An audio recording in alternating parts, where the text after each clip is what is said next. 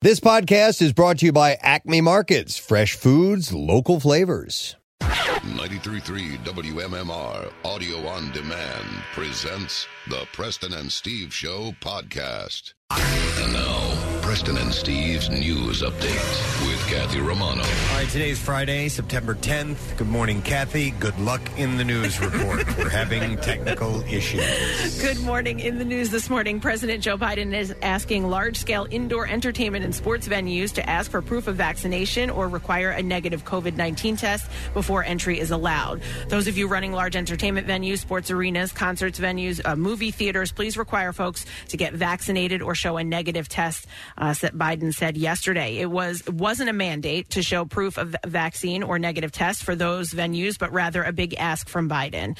When it comes to Philadelphia, the biggest indoor venue is the Wells Fargo Center. Officials say vaccines are already mandated for some acts coming in. However, showing proof of vaccine or a negative COVID test is not a policy there yet. On the White House website, large outdoor stadiums are not included in the list of places being asked to do this. So we'll see what happens and if that's mandated at the Wells Fargo Center. The Department of Homeland Security, Transportation Security Administration will increase the range of fines that can be imposed on individuals who violate the federal mask mandate on public modes of transportation, the agency announced in conjunction with President Joe Biden on Thursday. The federal mask mandate applies to individuals at airports, on commercial aircraft, and in various modes of surface transportation, including passenger rail cars, intercity bus service, and other public transportation.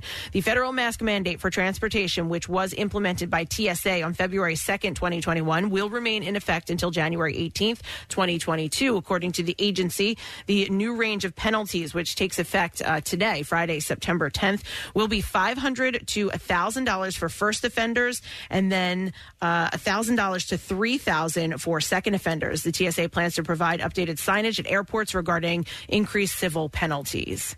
A woman who was killed in a crash in Philadelphia on Thursday has been identified as the longtime assistant of former 76ers owner entrepreneur Pat Croce.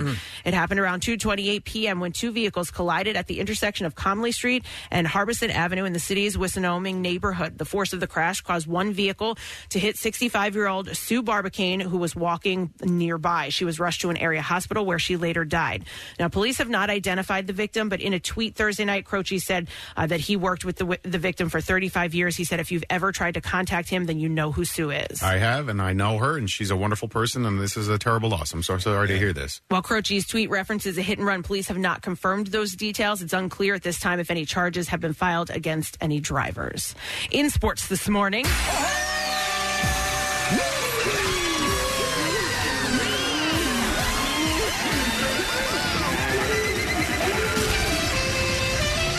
sacks are yummy.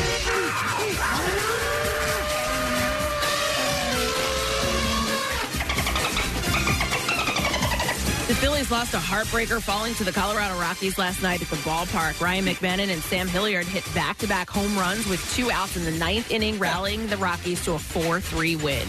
Bryce Harper hit his 30th home run, but the bullpen couldn't keep the lead and blew their 30th save of the season. With only 22 games remaining in the regular season, the Phils fell 3.5 games behind first-place Atlanta in the National League East. The series against Colorado continues tonight. The first pitch is scheduled for 7:05. The NFL began its season last night as Tom Brady and the Buccaneers beat the Dallas Cowboys in Tampa Bay. Brady threw for 379 yards and 4 touchdowns in the 31-29 win. With seats in the NFL stadium filled to full capacity for the first time since the start of the coronavirus pandemic, Ryan Suckup won it with a 36-yard field goal with only 2 seconds remaining. And the Eagles begin their season on Sunday afternoon with a game in Atlanta against the Falcons. Kickoff is set for 1 o'clock. And that's what I have for you this morning. All right, thank you very much, Kathy. We are prepped for a Friday morning. Why, you could call us the Ministry of Fun today, as we're going to bring you lots of entertainment, friends. We have Glenn Howerton on today.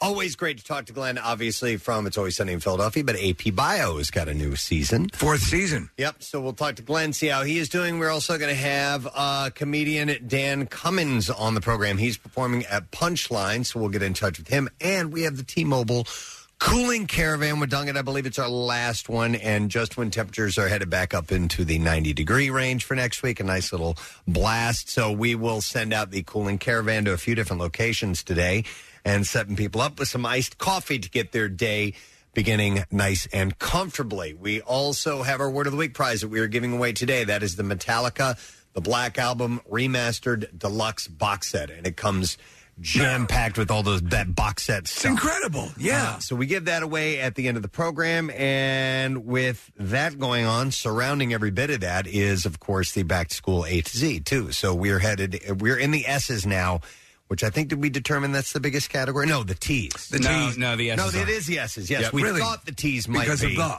correct, but Right. it turns out it's the S's. So the chunkiest category that we have is what we are in the middle of right now. So a lot to get to today on this Friday morning. Let's go ahead and take a break. Come back in a second. The entertainment report and the stupid question, they are up next, and we'll see what we get in the A to Z. Stay with us. Get social with Preston and Steve and WMMR. Facebook, Twitter, the usual places.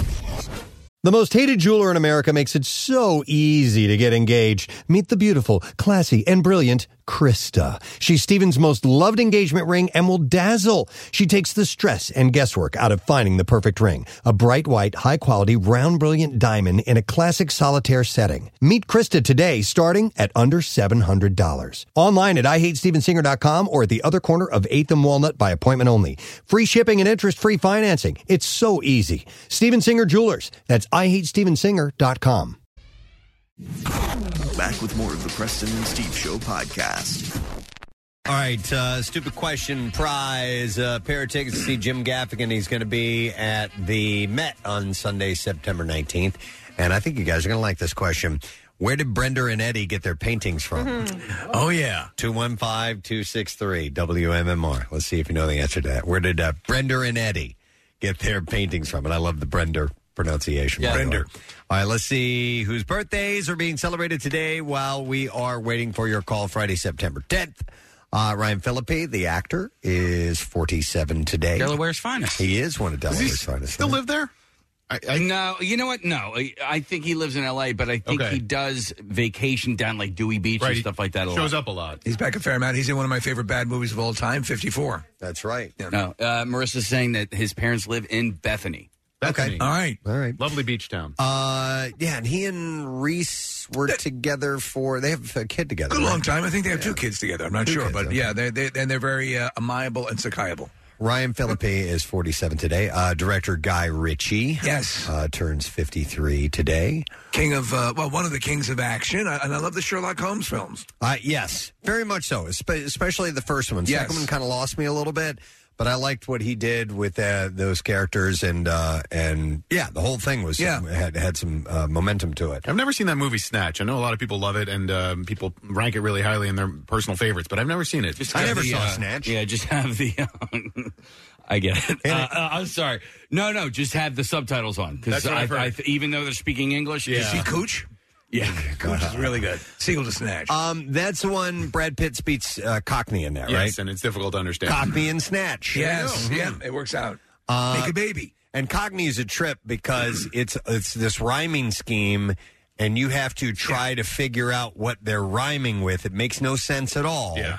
He speaks in that, and plus it's so fast and mumbly, you can't tell what the hell he's saying. Basher is trying to do in the Ocean's 11 movies. Yes. But his accent is not that strong as whatever the hell his name is, Don Cheadle. Guy Ritchie is 53 today. Colin Firth celebrates his birthday today. King's Speech. He is 61. King's Speech is an outstanding film. It's a great movie. It's one of those movies that won an Oscar, and I was like, that looks boring. I'll never, whatever, man. And so, 4 years after it came out, I watched it. I'm like, this is fantastic. I thought it was going to be stupid, but it's great. Look at this. It's fantastic. And his father's Colin Firth. But he's just great all the way around.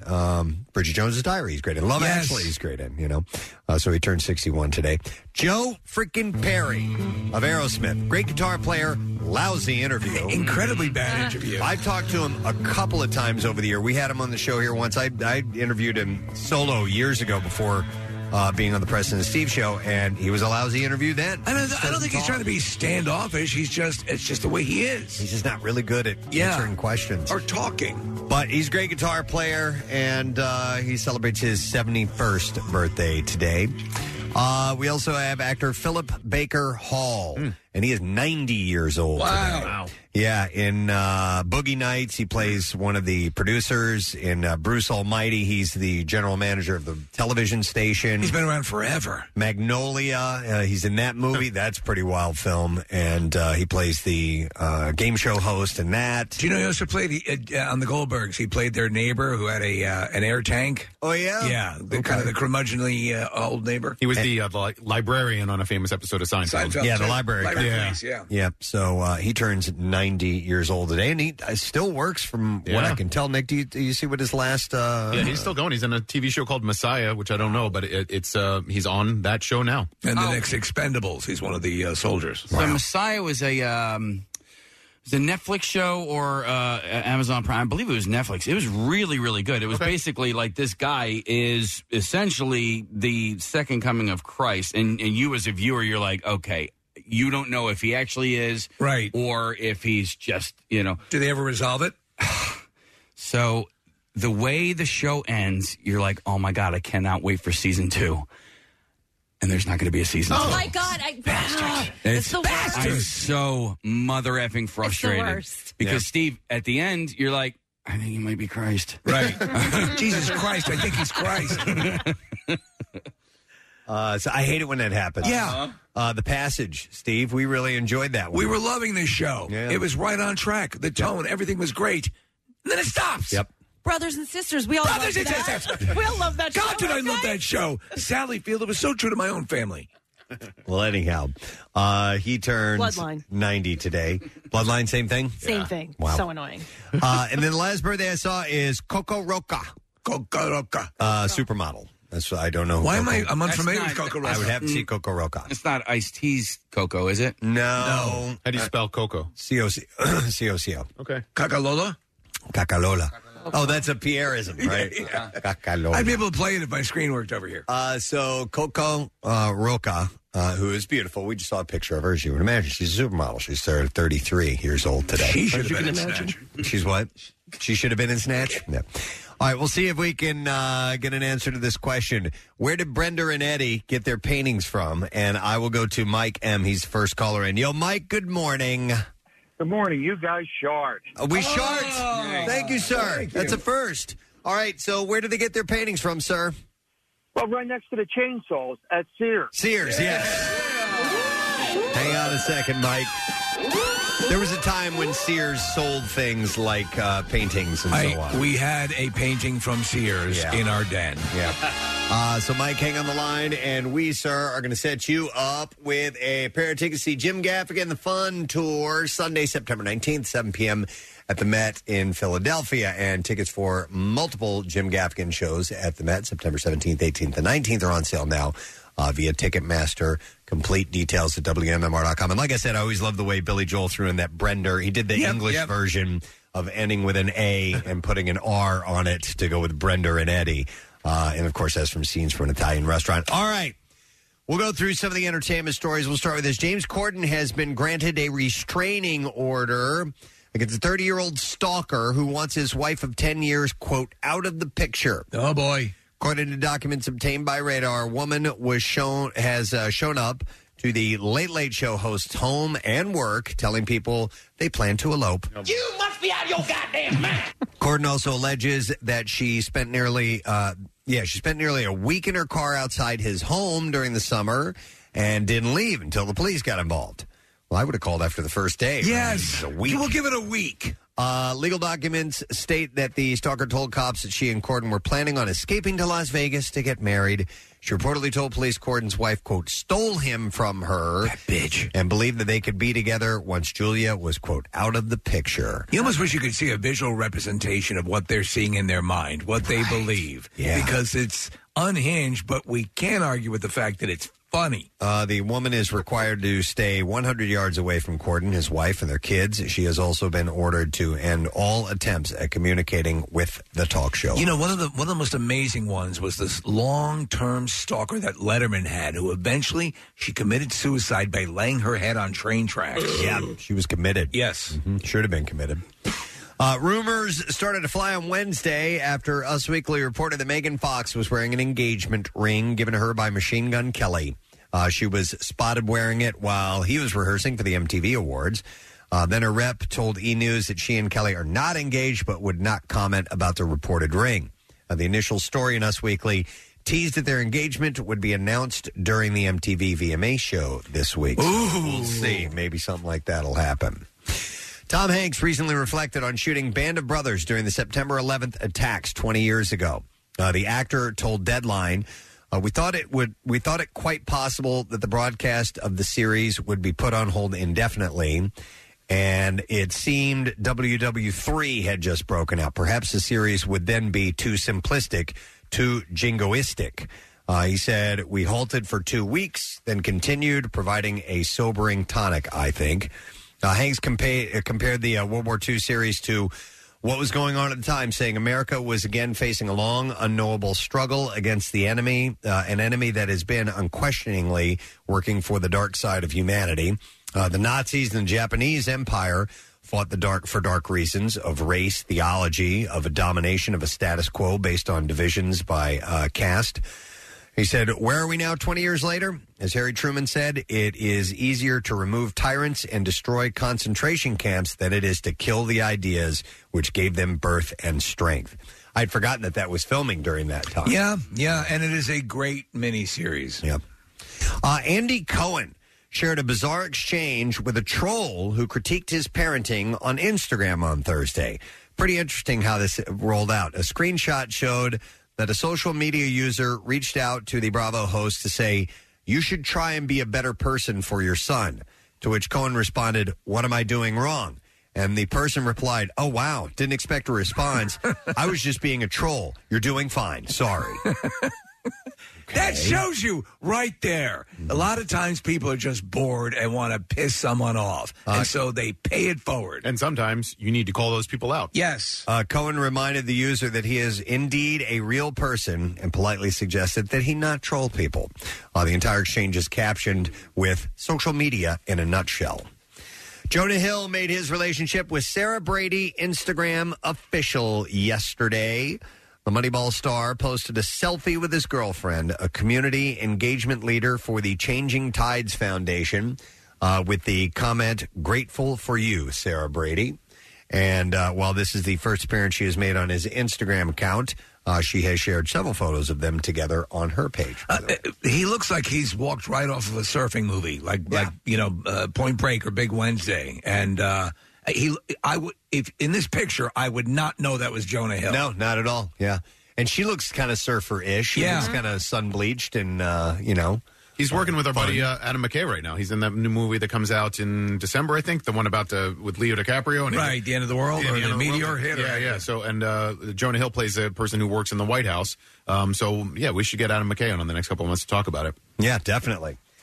Sad news, another character actor has passed away, and they're the types of people that we just love. We love them. And you may not know his name, but you will know his roles most likely. Art Matrano, stand-up comedian with a mock magic act who was the butt of jokes as the pompous cop boss Ernie Mauser in the second and third Police Academy films has died. He was 84 years old. He's the guy that gets his eyebrows ripped off, if you remember. That gag cracks me It's up. hilarious. It's hilarious, especially in the pictures up in the studio when they actually draw. Yeah, penciled thin eyebrows on him and gave him eyeshadow and all kinds of stuff. It's hilarious. stupid, it's basic, but it's funny. The first couple of Police Academies, I think, are still funny. They hold up. They have moments, yeah. He also, I believe it was in that movie where he's in the shower singing, and he's singing Captain Mauser, Yowzy Yowzer, and he's got glue on his hand. He's got glue on his hand. Yeah, they put epoxy in the for shampoo. It's great. Matrano died Wednesday of natural causes at his home in Florida. His son Harry said the curly-haired Brooklyn native also played Rico Mastarelli, who managed nephew Chachi and Joni and their rock band on Joni Loves Chachi. That's right. This is what I did not know. In 1989, Matrano fell off of a ladder while working on the roof of his Los Angeles home, landing on his head and fracturing his first, second, and seventh vertebrae, and it left him a quadriplegic. What? But he made a remarkable recovery and turned his tribulations into a one-man stage show called Matrano's Accidental Comedy, in which he actually gets up from the wheelchair and takes a few steps. It's amazing. Yeah, he was able to, through sheer perseverance, gain a pretty good control of his appendages. His son said he was at the peak of his career when that happened, and then it just stopped. But he said he managed to enjoy life and overcome his adversity. Steve had pointed out something that I completely forgot about him, is that he was a stand-up comedian, and he used to do this riff on Magician's Act, and I looked it up this morning, Steve, and I totally remembered it after him coming back, because the thing was he didn't have any props or anything like that, and he would provide his own soundtrack. He would go da da da da da da da da da da da da da da Mike da da da da da da. And so he's moving around. He's just doing things with his fingers, right? Yeah. Like he's turning, 2 into 1, and he puts it behind his back. He throws one up like that and catches it with 2. It's really, really funny. Yeah, or the card moving from one pocket to another, where he puts the card in one pocket and then slaps his other pocket and pulls the card out of that pocket. The most obvious tricks, but he sells them as if they're major magic. So the only video I really have of my dad, he's doing that, and he's doing it da da da da. It's a riff off of him. So it's really, really great because he's doing it. The grandkids are eating it up. He takes a dollar bill, he puts it into his one pocket, pulls a dollar bill out of his other pocket. There you go. It's exactly Art Matrano. And everybody cheers for him, and then my mom's just standing next to him like, let's go, David. Roll together. Because they were trying to leave. They were in the front yard of my brother's house. He's like, we got to go. Let's go. He was a Catskills guy. He absolutely. got going up there. Yeah. And but he eventually made a lot of guest appearances on TV shows. Mod Squad, All in the Family. Oh, we're watching the videos up here in the studio. He's doing the finger trick. Watch the finger routine. So hang on just a second. We gotta. You guys have to see a little. Oh my God! He's got his index fingers, one on each hand, holding up his pointer fingers. He puts them behind his back, and he brings his hands back, and one is gone, and he's got 2 on the other hand. He's just goofy stuff like that. I love when he throws them up in the air. It's the best. So, but yeah, he was also. And this would go on and on, but with him, as you said, providing his own music. He was in the Mod Squad, All in the Family, Beretta, Ironside, Bewitched, The Streets of San Francisco, Barney Miller, Starsky and Hutch, L.A. Law, The White Shadow, everything. And then in movies, Steve, I had forgotten about this. Do you remember the movie Teachers? Absolutely. He was the gym teacher that was having the affair with Laura Dern's character. He was in History of the World Part 1. He was in How Stella Got Her Groove Back, and he kept on working. So sad news. But he lived a really cool life. He was 84 years old. Yeah, absolutely. Sad news. Let's see. All right, baby news all over the place. Let's go with this. Alicia Vikander is opening up to people about becoming a mom. The 32-year-old Oscar winner quietly welcomed her first child with husband Michael Fassbender earlier this year. She tells the outlet, I now have a whole new understanding of life in general. That's pretty beautiful, and obviously will give a lot to any of my work in the future. I dig her. I think the rumor is she's working on a second Lara Croft, Preston. Okay. Fassbender and Vikander will celebrate their 4th anniversary in October. Now, there's a big question about whether or not Shailene Woodley is pregnant or not. The Big Little Lies actress got fans buzzing on Wednesday when she posted a black and white photo of some seriously cute baby feet on her Instagram story. Seriously. Fans immediately... Those are the cutest baby feet I've ever seen. Fans immediately jumped to conclusions about Woodley and her fiancé, Aaron Rodgers, with one Twitter writing, is she a mom? Is that a random baby? Who is that? Did Shailene Woodley have a baby? And no one knew, so people are wondering if maybe. This was a pairing I did not see coming because she seems so trippy and hippie-ish, and he's a quarterback and a jock. He's a smart dude. Yeah, right. But when I see them together, it's like, it makes sense. They're completely into each other. Wait, is this the post, or was it just the baby feet and somebody's putting this picture next to them? I think these are 2 different posts. Okay. These are 2 different photos. Because I think if it's baby feet, it's just baby feet. Could just be something cute. If she's then putting a picture of them as a couple or maybe next to it, she then has that's different. Shriveled baby feet, Kathy. Maybe those are her feet. Yeah, she just got a pedicure or She's something got like that. shriveled baby feet. Or maybe it's in response to Olivia Munn announcing her pregnancy with Mulaney, because Mulaney. Olivia Munn and Aaron Rodgers were together. So he was with Olivia Munn and then Danica Patrick? I think, yes. Or was it the other way around? No, Olivia Munn, then Danica Patrick. And now Shailene Woodley. Uh-huh. So maybe she's throwing shade. Interesting. Probably not. Kind of dumb. I know. Yeah. Preston's our entertainment reporter. I would listen to him. No, you're right. Listen to me. I apologize. So Jennifer Love Hewitt announced Thursday that she has welcomed her third child, Aiden James. She has 3 kids? Yeah, I guess I so. didn't realize that. She shared a photo of her pregnant belly decorated to look like a winking face and captioned it with, "Well, this is how my kids sent me to the hospital. My belly was a big hit." So it says she had her baby, I guess. Are they all with the same dude? I have no idea. I don't know what her relationship story is, Steve. She's on that show 911, right? What kind of an entertainment reporter am I? Yeah, she is on 911. You can't keep up with everything. She's been married to this guy named Brian Hallisey. I don't know who he is. He's an American actor, but yeah, they've been married since 2013 and have 3 kids together. Yeah, there you go. Well, good for her. Fans have discovered Matt Damon's Finsta. Finsta? Oh, fake Insta? That's her fake. It's his fake Instagram account. Matt Damon! The Jason Bourne actor revealed to GQ that he has a, quote, very private Instagram account with only 40 posts and 76 followers. And in less than 24 hours, fans uncovered the handle at ODAMNMATT.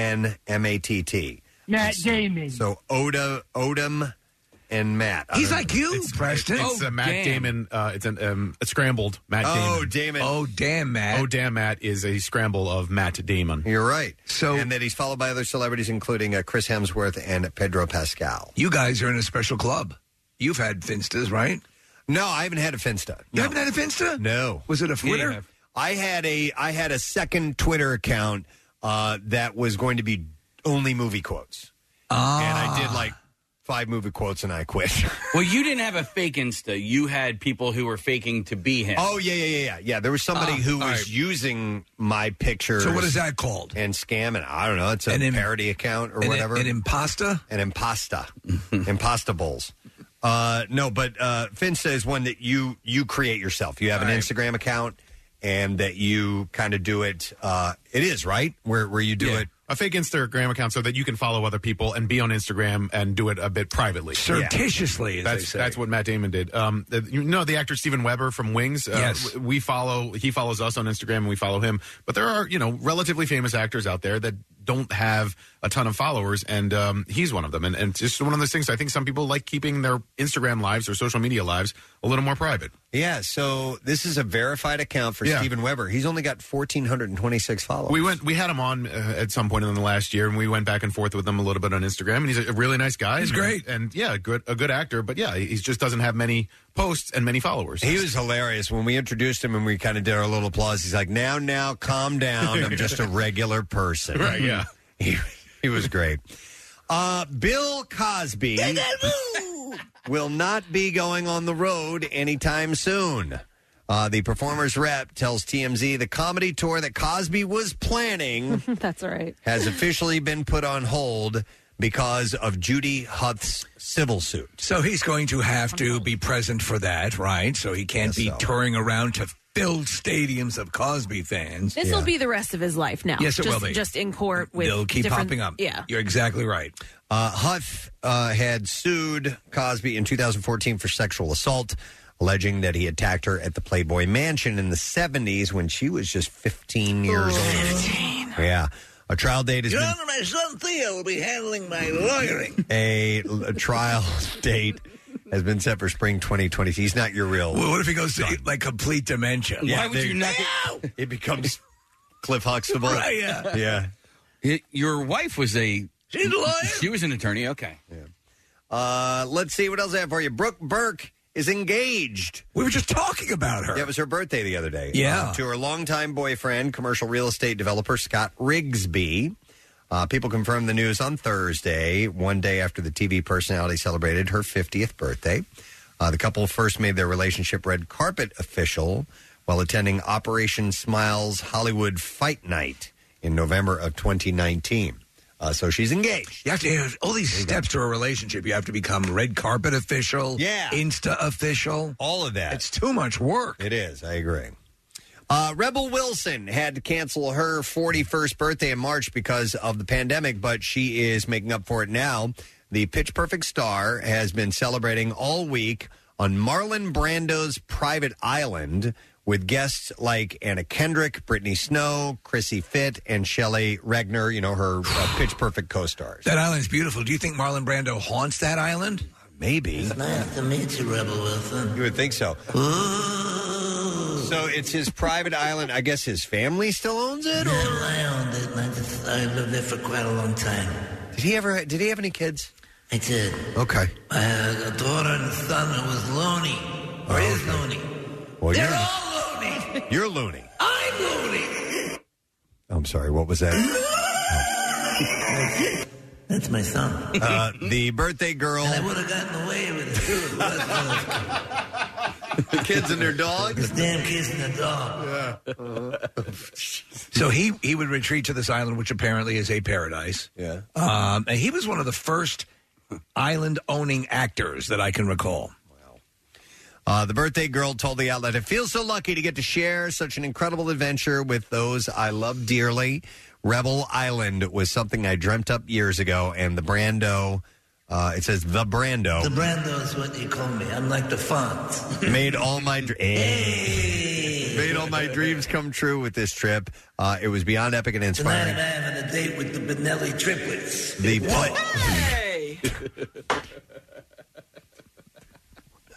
That's right.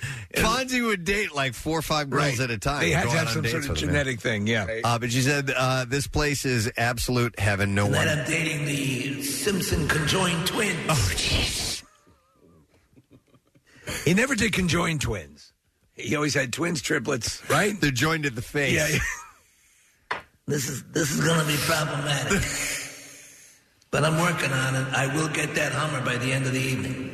She said the place is absolute heaven. No wonder Marlon Brando worshipped it. Okay, so if you own an island, okay, you don't have to pay. Like, you buy the island, and then that's everything else after that is up to you. Like the upkeep and all that. Like, you don't have to pay taxes on it. Well, right? I would Like, assume that's the case. If you're, it depends. Now, I don't know if the island is, say, directly off. I don't think so. I think you got to pay the government that owns that island. I think that you have the rights to it, but this is in French Polynesia, so there's probably at some point where Marlon Brando had to pay rights to the French government, had to pay taxes to the French government. People buy islands in Necker Island in the British Virgin Islands. Right. Branson pays taxes on that. Right. So I'm thinking it's not his own country. It's not Bransonville. Yeah, you're not a sovereign nation. I would imagine there are islands, for example, that are so remote and so useless and unattractive to countries that you could perhaps get your own autonomous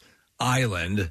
There's so many islands in the world, Yeah, but I would imagine most of them have been claimed. Yeah, by a nation. So I don't know what the legalities. Because if we could have a Preston and Steve Island, that would be great. Something tropical, island, not in the Aleutians. Mm.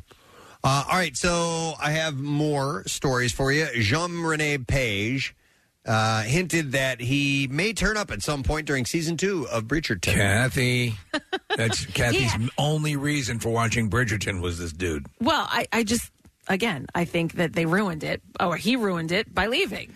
It remains to be seen yet. We haven't seen it. What do you mean? It may be great. Who knows? Oh, yeah, no, maybe, but I just think that he was the whole show. Yeah, okay. Rip-off.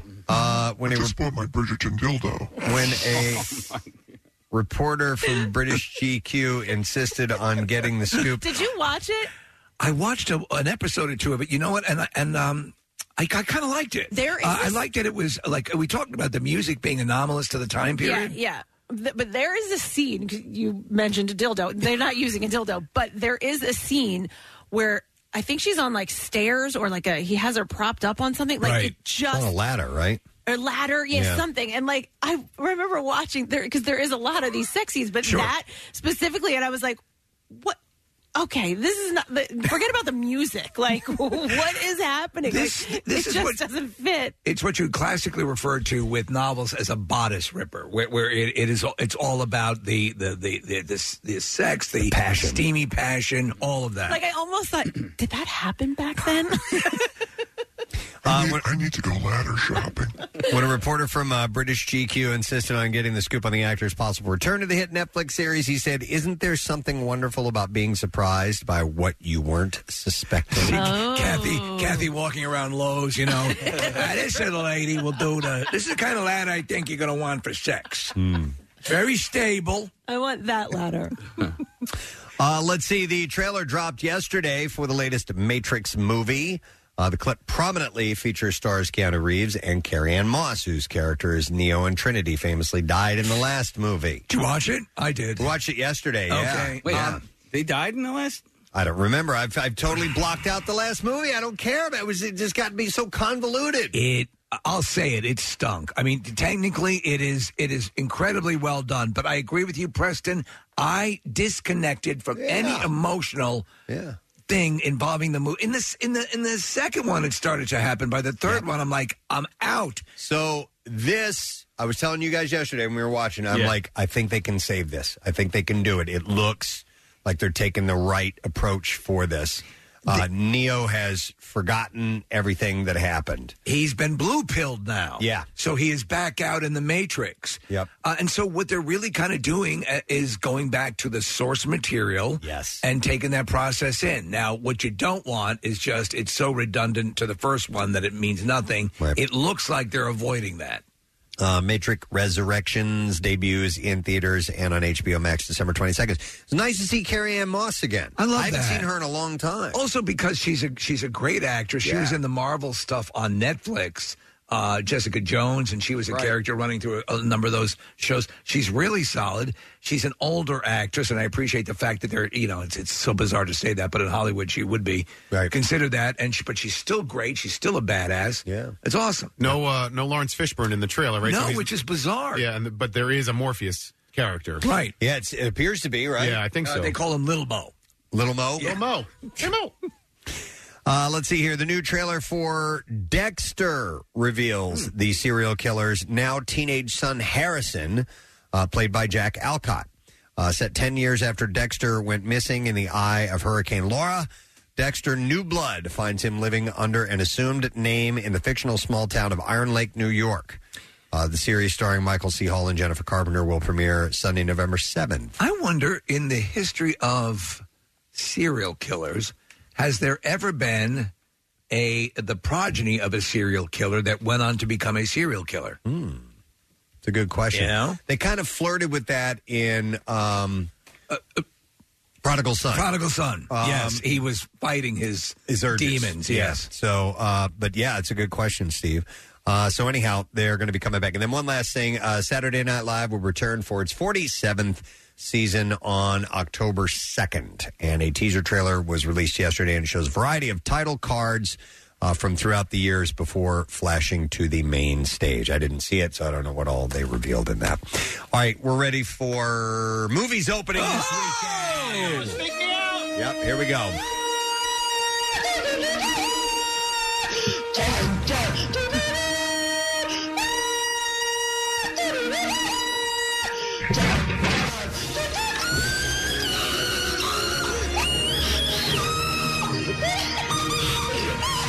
All right, we will begin with Queen Pins. It's a comedy/crime film starring Mark Evan Jackson, Stephen Root, and Kristen Bell.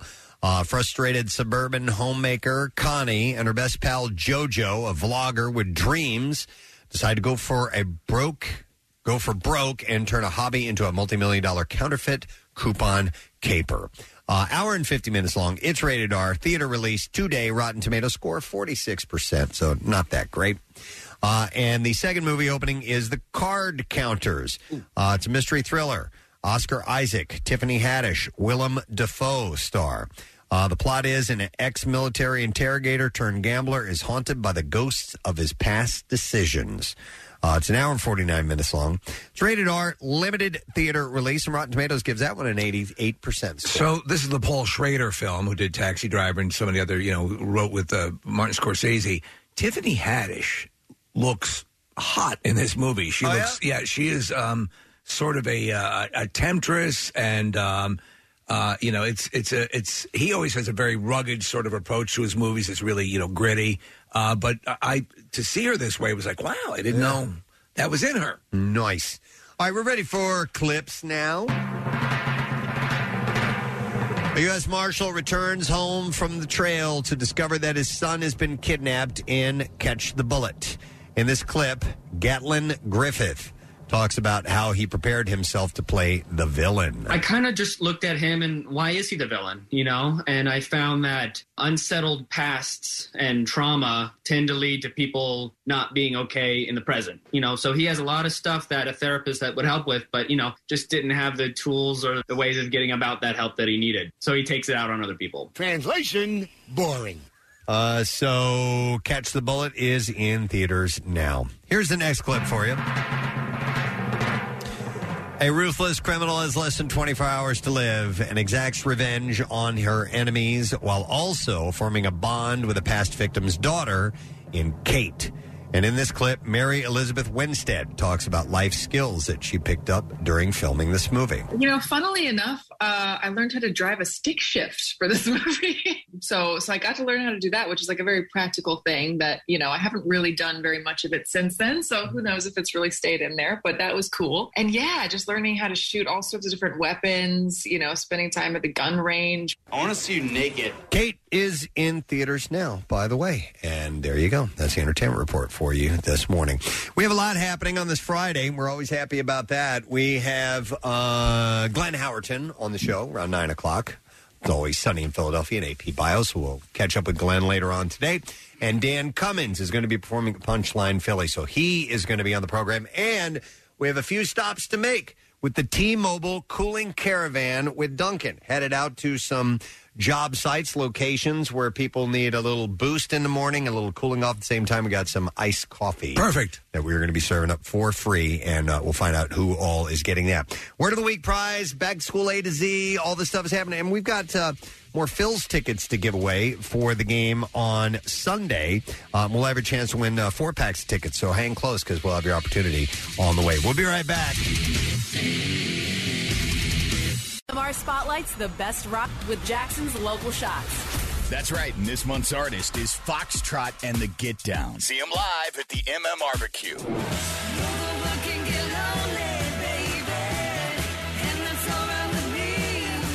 Foxtrot and the Get Down, your local Shots artist of the month. Check them out every Wednesday at 6:30 right here on the Mighty MMR. And you can hear and see more now at WMMR.com. Keyword Local Shots. Sponsored by Family and Company Jewelers. Find a band that rocks her world at Family. 93.3 WMMR. Everything that rocks Philly. Hey, we have a new Daily Rush video, and it is called Casey's Water Ice Dilemma. The description says, Casey wanted some water ice but didn't know what flavor to get his sleeping wife, so he didn't get her anything. What should he have done? You can follow us. By the way, in the past, we told you to go to WMMR.com, which you certainly can, watch Daily Rush videos. But if you follow us on Instagram, follow WMMR on Instagram, we will send it right to your feed. How about that you crap? will get it that way. I didn't know that. Follow WMMR on Instagram. And it's sponsored by Xfinity's Gig Speed Internet. Giggity.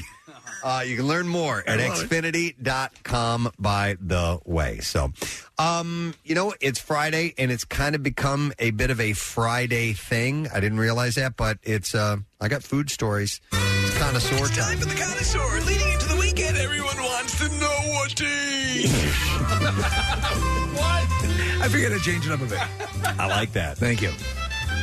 We're going to start with chicken. Chicken? Yes, KFC is facing a boneless chicken tender shortage. I'm down with that. Oh, I saw this. I saw that there's going to be a chicken shortage. Oh, wait a second. Overall. Wait a second. Are you saying there's going to be not enough boneless chicken available? Boneless chicken tender shortage. I misunderstood that. I'm not down with that.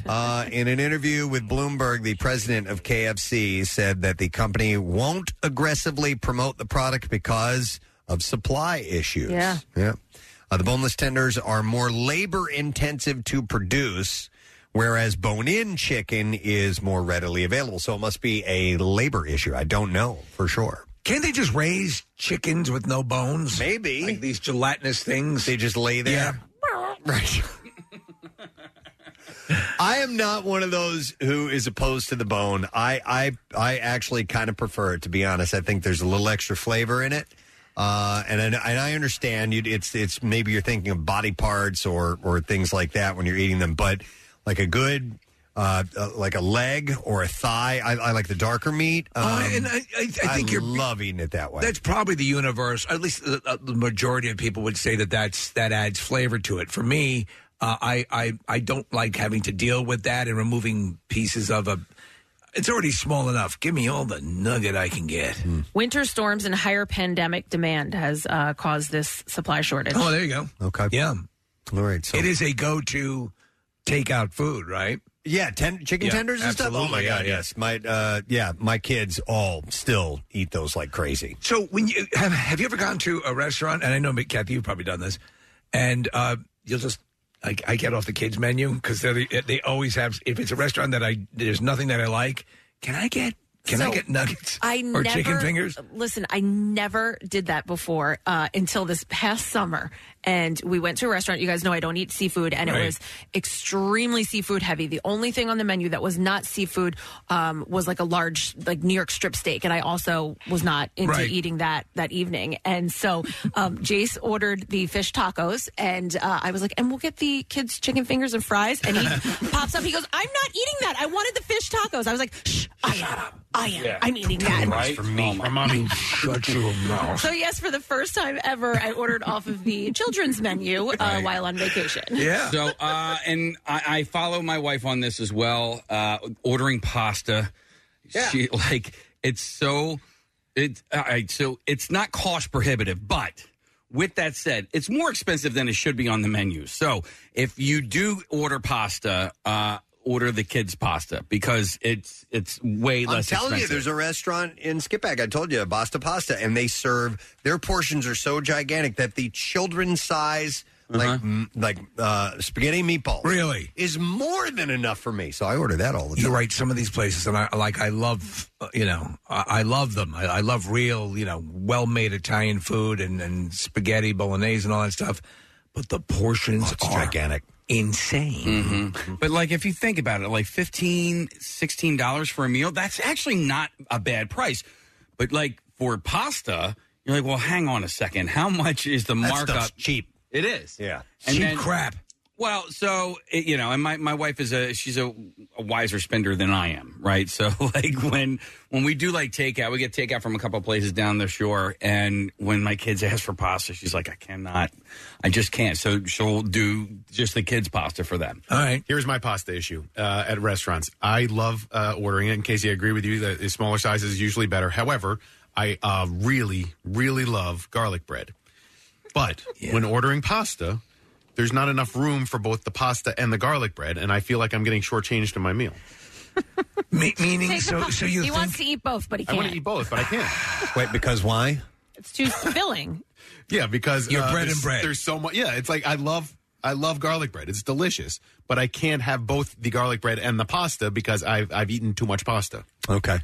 That makes sense. And you know what? They almost always serve some type of bread with pasta. Right. Yeah. And you may as well throw a baked potato in there, too. Because, exactly. Can we get more starch? Can we get more carbs in this? I feel like I'm shortchanged in the meal because I really enjoy the garlic bread. Nick, my garlic bread becomes a utensil by which I can... Yeah. Sop up. Yeah, exactly. Okay. So it's not starch, it's a utensil. Or you could trick yourself into it and just make a pasta sandwich with garlic bread.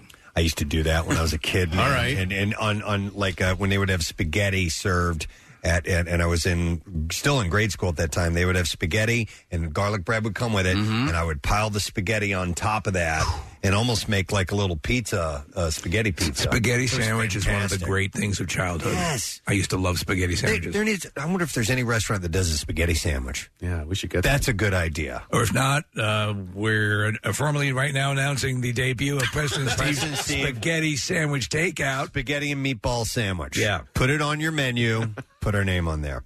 All right. Let's see. I got something else here. This is pretty cool. Today, by the way, is National TV Dinner Day. Wow.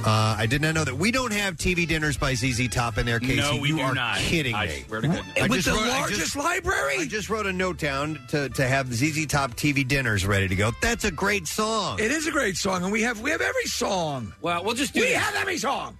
She's got TV dinners. We'll just do it like that. Does that work? No. No? All right. Do you know the song TV Dinners? Nope. It's a great song. TV Dinners. That's how it goes. It's funky.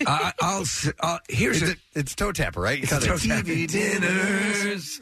And knows how to use them. But anyway, so National TV Dinner Day is observed annually September 10th. No, you can stop. Okay. All right. Fine. We'll play legs. Small portions. Mashed potatoes. Little pieces of chicken, too. I have a feeling that Marissa's working on it. So. Yep.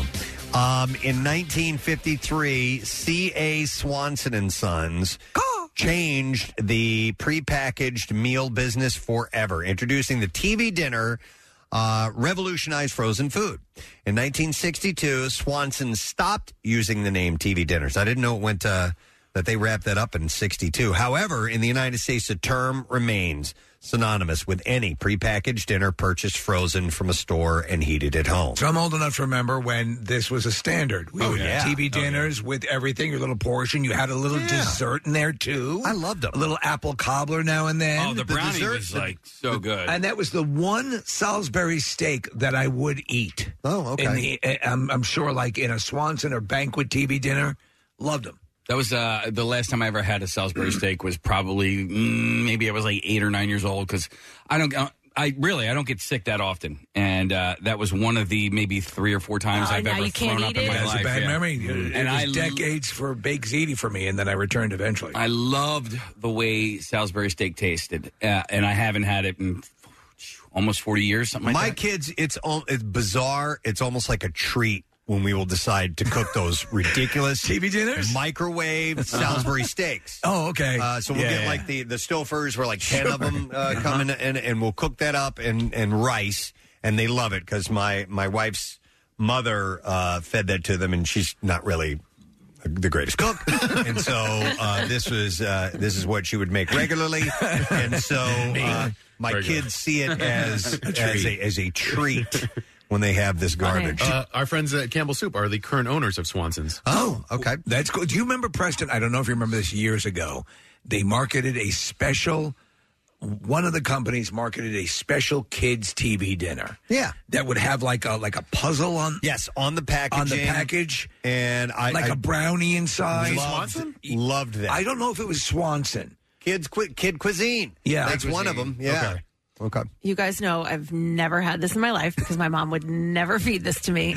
But I remember my neighbor, her mom would always give it to her. And so I'd be like, oh, maybe I can eat over there one day and try it. It was always done as this is a cool thing. Like it wasn't like the garbage heap of food, like just a quick thing. And I sort of like now I'm doing Freshly. I'll get a couple of Freshly meals, which are prepared a lot, better. It's fresher. It's a fresher TV dinner, essentially. But it's a TV dinner. It's exactly what it is. But you know what, man? Back in our day, you had to cook those in the oven, right? You cooked them in. Yes. You didn't cook them in a microwave. Microwaving the Freshly. Yeah. I had talked to somebody who doesn't microwave anything because they feel like the microwave takes the soul out of the food. It does. Oh, my God. What, is this an African shaman? No. Is this someone we know? No. It's just somebody I know. It removes the soul from my Salisbury steak.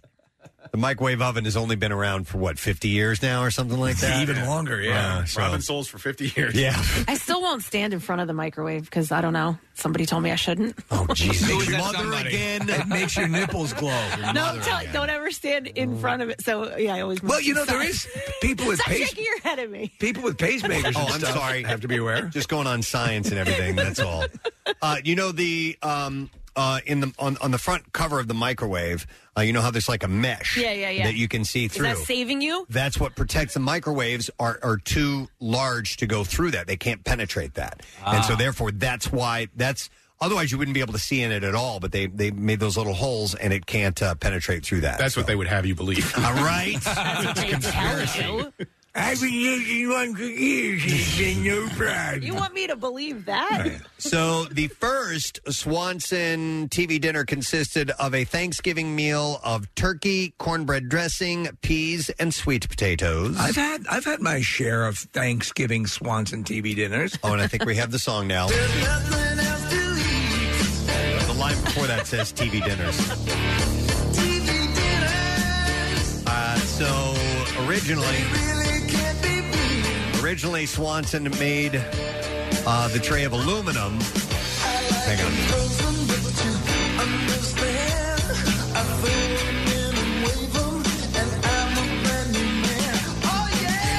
Great song.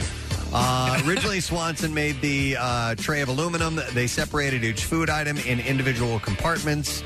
At home, the cook heated the dinner in the oven. The cooking time was usually about 25 minutes. I know. Seems like an eternity now, doesn't Well, it? the freshies are about 3 minutes. Okay. Yeah. But today, nearly all frozen food trays can be cooked in the microwave or conventional oven. So, yeah, you cook those in a microwave, right? Yeah, So exactly. there you go. But it was exciting. It was, Kathy, though, if they would include this little apple cobbler or a brownie and that little dessert thing was like, ooh, I can't wait. And then you take your first bite and it'd be 250,000 degrees. Mm-hmm. Wait, freshly goes in the microwave? Yes. Oh, Yeah. interesting. When Swanson's first sold TV dinners, they priced them at 98 cents. And listen to this. This is great. In the first year, production estimates reached 5,000 dinners. That's the estimates, right? Well, Swanson exceeded that amount. In the first year, they sold more than 10 million. What? Oh, my God. Well, there you go. 10 million. Dinners. I'll tell you this. The whole concept was, and they used to market them as, you could grab your dinner and sit in front of the TV and watch it quickly. Yeah. That's where TV trays Yes, absolutely. What's the box that the kids these days get now? And it has like Lunchables. Lunchables. Yeah. That's it. Jace always wants a Lunchable. Oh, man, my kids go for the pizza Lunchable. Oh, God. Which is like... It's like sushi pizza. Gross. It's gnarly. What is, do you think, the best, cheapest food out there? Meaning, not like penny candy, but like... something you would actually consider to be a meal, like a ramen noodle. Ramen. I was going to say ramen. Yeah. I love ramen. Yeah. Because they're what, like a quarter for a package of them or something like that? And you can fill yourself up. And with that. malto meal. Malto meal. Wow.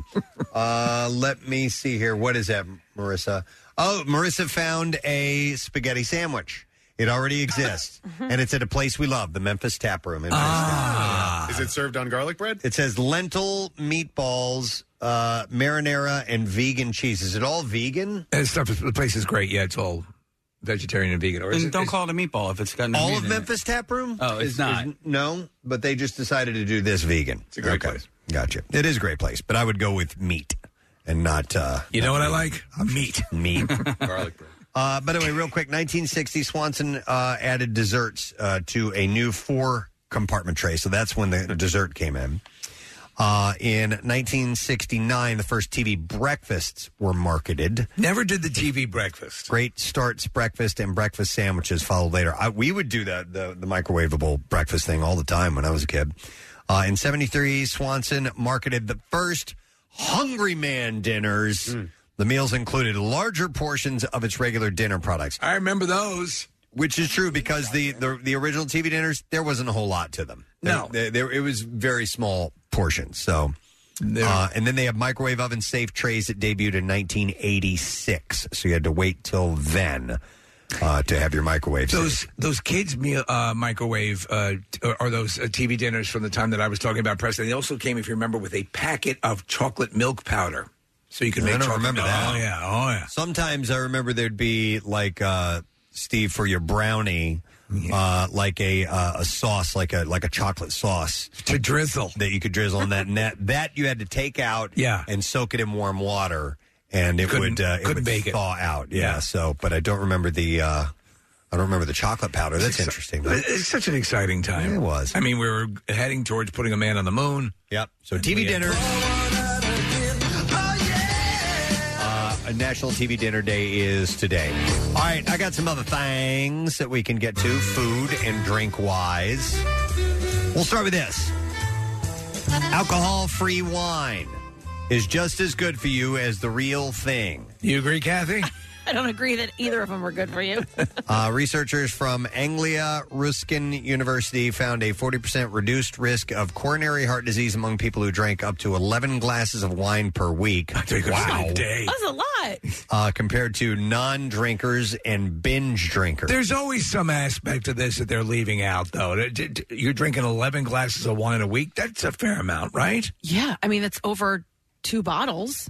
The same reduced risk was found among those who regularly drank non-alcoholic versions, suggesting that the benefits are due to the grapes, not the alcohol. Well, so then can the same case be made for grape juice?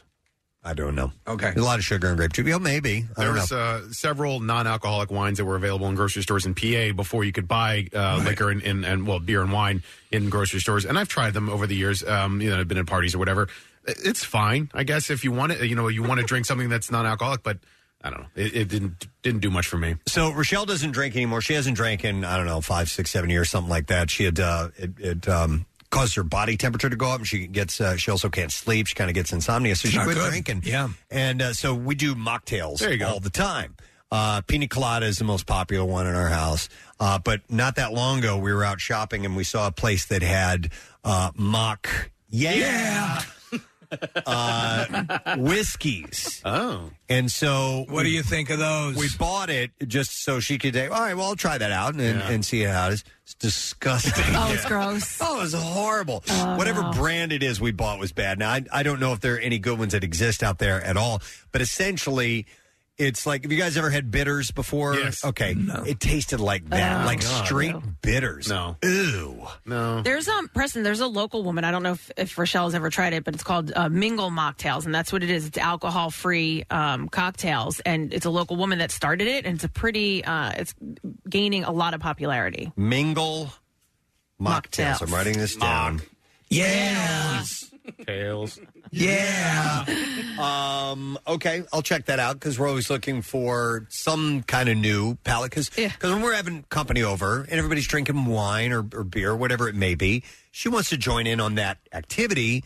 But, so we go with mixing up pina coladas or margaritas and stuff without the alcohol in it. And this woman, that was the reason that she created it, was for the social aspect of it. Yeah. And when people saying to you, like, oh, why aren't you drinking, or what are you drinking? And it's sort of just, this woman stopped drinking alcohol and she created this, and she says now in social situations, she's fine. She can have something in her hand and, it satisfies her enough. Somebody once pointed out, maybe it was you, Casey, that alcohol is one of the only drugs that people go, well, why aren't you doing this? Yeah. What's wrong? Is something wrong? Why aren't you doing this? A lot You know of what I times mean? people don't even notice, and I know like when I stopped drinking, that was going to be a big thing. I'm like, oh, what am I going to tell people? Right? Seriously. And so what works for me a lot of times is I'll just say I'm not drinking tonight, which is not a lie, and then the other one I just say I'm a raging alcoholic. I'm sorry. So, I have a real issue with alcohol. Mind your own business. Yeah, it makes me evil and has destroyed my personal life. So is that okay that I'm not drinking tonight? There was a stretch, Casey, where you were, what was it, like just like a soda water with lime in it? Or Yeah, and just to have something in your hand. And then I was like, but I don't like this. I'd rather just drink a Diet Coke or water or whatever. Preston, you were drinking Caliber, is that right? Caliber. Caliber, okay. Which is non-alcoholic beer Yeah. that Guinness makes. Matt It's actually Caliber. pretty decent. Wine is sick. Try some Cowper tonight when an unexpected guest drop by. Is that like Reuniti? Sick. It's sick. It'll make you, if you drink too much. Make you sick. Try our spritzers, too. Oh, I like a spritzer. Cowper on ice. Cowper on ice. So very nice. Oh, my God, it needs to be a product. Yeah, it does. What were you going to say, Nick? I forget. Okay. All right, anyhow. Try our sarsaparilla. Alcohol-free wine is just as good for you. All right, what else we have there for you? All right, so let's go back to, we had mentioned the Memphis Tap Room and them doing the vegan spaghetti sandwich. Well, Impossible Foods is now bringing more to the table. This time it's plant-based chicken nuggets. I've had them. Yeah. Oh, wait, you have? Because so have I, and they were the most disgusting things I've ever eaten in my life. Well, then I've had different. So Hip City Veg has the best chicken nuggets I've ever tasted, and there's no chicken. Okay, so this was sort of like, it looked like it was dark meat, but it wasn't meat. It was plant-based, and it had like a breading around it. It looked really good, and I was like, oh, I'll try this. Right. Not I was good. like, what is this? what is this texture? What am I eating? So they use plant or seitan. not? I guess it is seitan, right? The often used for chicken substitute. Yeah. Okay. Yes, and Satan actually cooks them. Wait till you try this. But they're Casey. They're excellent. We actually put them out at a party. Yeah, and people had no idea. So we have a vegetarian living in my house. My oldest is now a vegetarian, more pescatarian, but we have a lot of Impossible meat in our house now. Right. And we do the Impossible ground beef a lot, and it's damn good. You know, I love it. Yeah, my wife will make. And Preston's right in the. It's not exactly. But the taste, I like. Yeah, I it's like good. the Impossible taste. Yeah, it doesn't necessarily taste exactly like beef or pork or whatever it is they're trying to simulate, but whatever it tastes like tastes good to me. Yeah, and when you're making things like nachos, like my wife will make nachos for, the household, and she'll crumple up the Impossible burger meat or whatever on there. You can't tell the difference. Dude. Not when it's got the cheese and the salsa and everything else with it. I'm telling you, that Impossible cheesesteak from Wilson's, unbelievable, was fantastic. Unbelievable. I couldn't stop eating it. It was excellent. Get me the biggest cheesesteak fan in Philadelphia. Yeah. Sit them down and give them one of those. and don't say, all right, tell me if this tastes like meat. Right. Just say, eat this, and does it taste good? Yeah. That's the difference. So somebody who is, a hardcore meat eater might say, this ain't no meat or whatever. No, just set that aside. Does it taste good or not? Okay. And because that cheesesteak at Wilson's Secret Sauce is fantastic. And what was the ingredient? Loved it. Was it seitan? No. I don't know. Oh, okay. I I think know. he uses Beyond or Impossible. I'm not sure exactly what he uses. I You'd think have it's to ask him. Impossible. Yeah. So I'm looking at what I had, and this restaurant changed, right? It was one healthier restaurant to the next, and they had chicken on it, and so they were called chicken. They were called chicken strips. Well, now they're just called strips, and so I ordered that thinking I was getting the chicken, and then realized, but it says plant-based, so it's a plant-based strip. It doesn't say exactly what's in it, but I'm assuming it's similar to what you're talking about. Plant-based strips, Mommy. So Impossible Foods is describing this as having a golden, crispy breadcrumb. Oh my God! I can't believe I said that. That's all right. Yeah, I'm interested in your chicken strips. Stop it. What's that special ingredient again? It's a little breadcrumb. Do you guys buy that? Because I just made some. It's great. Here's audio of the chef, Preston. Wait. Oh yeah. I think I like your reaction more than the actual flub itself. You're like, I just can't believe you just said that. All right, having golden, crispy breadcrumb coating. You're working in the kitchen today. Where's something low cut? And a juicy and springy white meat texture. So it says restaurants all over the U.S. will feature these nuggets on their menu, and consumers there's two types. There's the breadcrumb, and then there's the bread jizz. can pick up bags for themselves at stores such as Walmart, Albertsons, Kroger, Gelson's, Safeway, ShopRite, and Giant later this month. Maybe that's why I didn't like those strips. They're right. Brought back bad memories of prom night. Okay, let's go somewhere. And every other night. Let me play that jazz music. Sorry. You ever been to Jizz Fest in New Orleans? Hi, Bill. You having fun this morning? It's Friday. All right, we're going to go in for dessert. This is the last story. How about this? So the Cheesecake Factory has an all-new cheesecake. It is coconut cream pie cheesecake. That sounds... Oh, Nick and I are Is out. that like gelato? Oh, this sounds fantastic to me. I'm sorry, what are we doing here? Coconut milk. There we go. New England boiled coconut. I hate coconut. The limited time offering is made with coconut cheesecake, vanilla custard, and a layer of chocolate on a coconut macaroon crust. We've invoked the Cheesecake Factory's array of cheesecakes, which are sensational. You will absolutely find something. Do you have a particular favorite there, Preston? No. Or do you go enough to have a particular favorite? No, I don't go enough to have a particular favorite, but when it comes to cheesecake, I can have straight up plain New York cheesecake, or I can have it filled with all kinds of good stuff. I absolutely adore cheesecake. It's fantastic. I know you hate do. It is so wonderful, but it is so staggeringly calorically high. Part of one of the things I love about cheesecake is the crust. Is that graham cracker crust? Oh yeah. It's the only thing I like. So I've never been a cheesecake fan. Really? Yeah, no. And again, I think it goes back to my texture issues. However, we talked about this place before, the Cheesecake Lady. Oh, yeah. Yes. Oh, my. It's... You have to wait in line, and, you have to wait in line. It's like one of these days. They're only open Thursday, Friday, Saturday, and they open like whatever time they open. I forget the time, 9 a.m. or something, and then they're only open until they sell out. Once they sell out, that's it. They close. Was that the one that was in Skipback? Because there was a it's in Elkins Park. Oh, okay. There was a really great cheesecake place in Skipback, but they moved, and I don't remember where they ended up. I know going. what you're talking about. Yeah. I went in there and was blown away Holy by what crap. they had. But yeah, it was a really small place, and they ended up moving. Where is this, Kathy?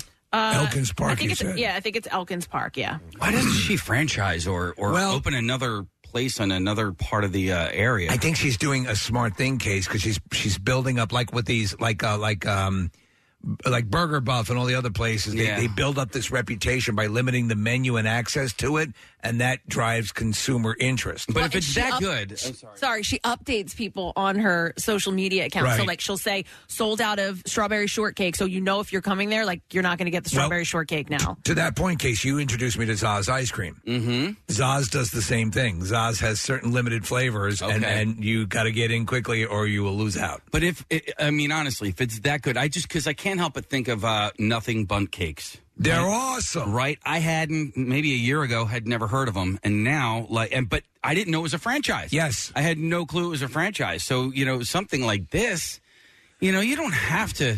Well, our friend Kim, who she's brought bun cakes by here and supported some of the charities that we do. Yeah, she has a couple stores, and the thing is that they're all linear. The quality is across them is all great. So if this lady could, have a nice standard that is always met, like open another spot somewhere else. Let's put one inside our Preston and Steve spaghetti sandwich place, Preston. Right. Yeah. Well, it's hard On to our do island. that. I mean, it's it's not. If you ever watch like Shark Tank, yes, the stuff you have to do as a business person to be able to make that happen and trust people that are going to help you out and do that, it's hard. It's Well, not. that's the thing. It's not easy. Hey, sharks, something yum yum for your tum tum. Yum yum. This is the pitch. Yeah, the big pitch, right? God, I want to axe murder every one of them. But with a franchise, you have to maintain that quality. That's the point of it. If you look at a franchise, the reason it becomes a franchise and stays a franchise is because they can maintain the quality of it. So if you're a little mom and pop shop, you've got to be careful. Yeah, exactly. That's the show about Ray Kroc.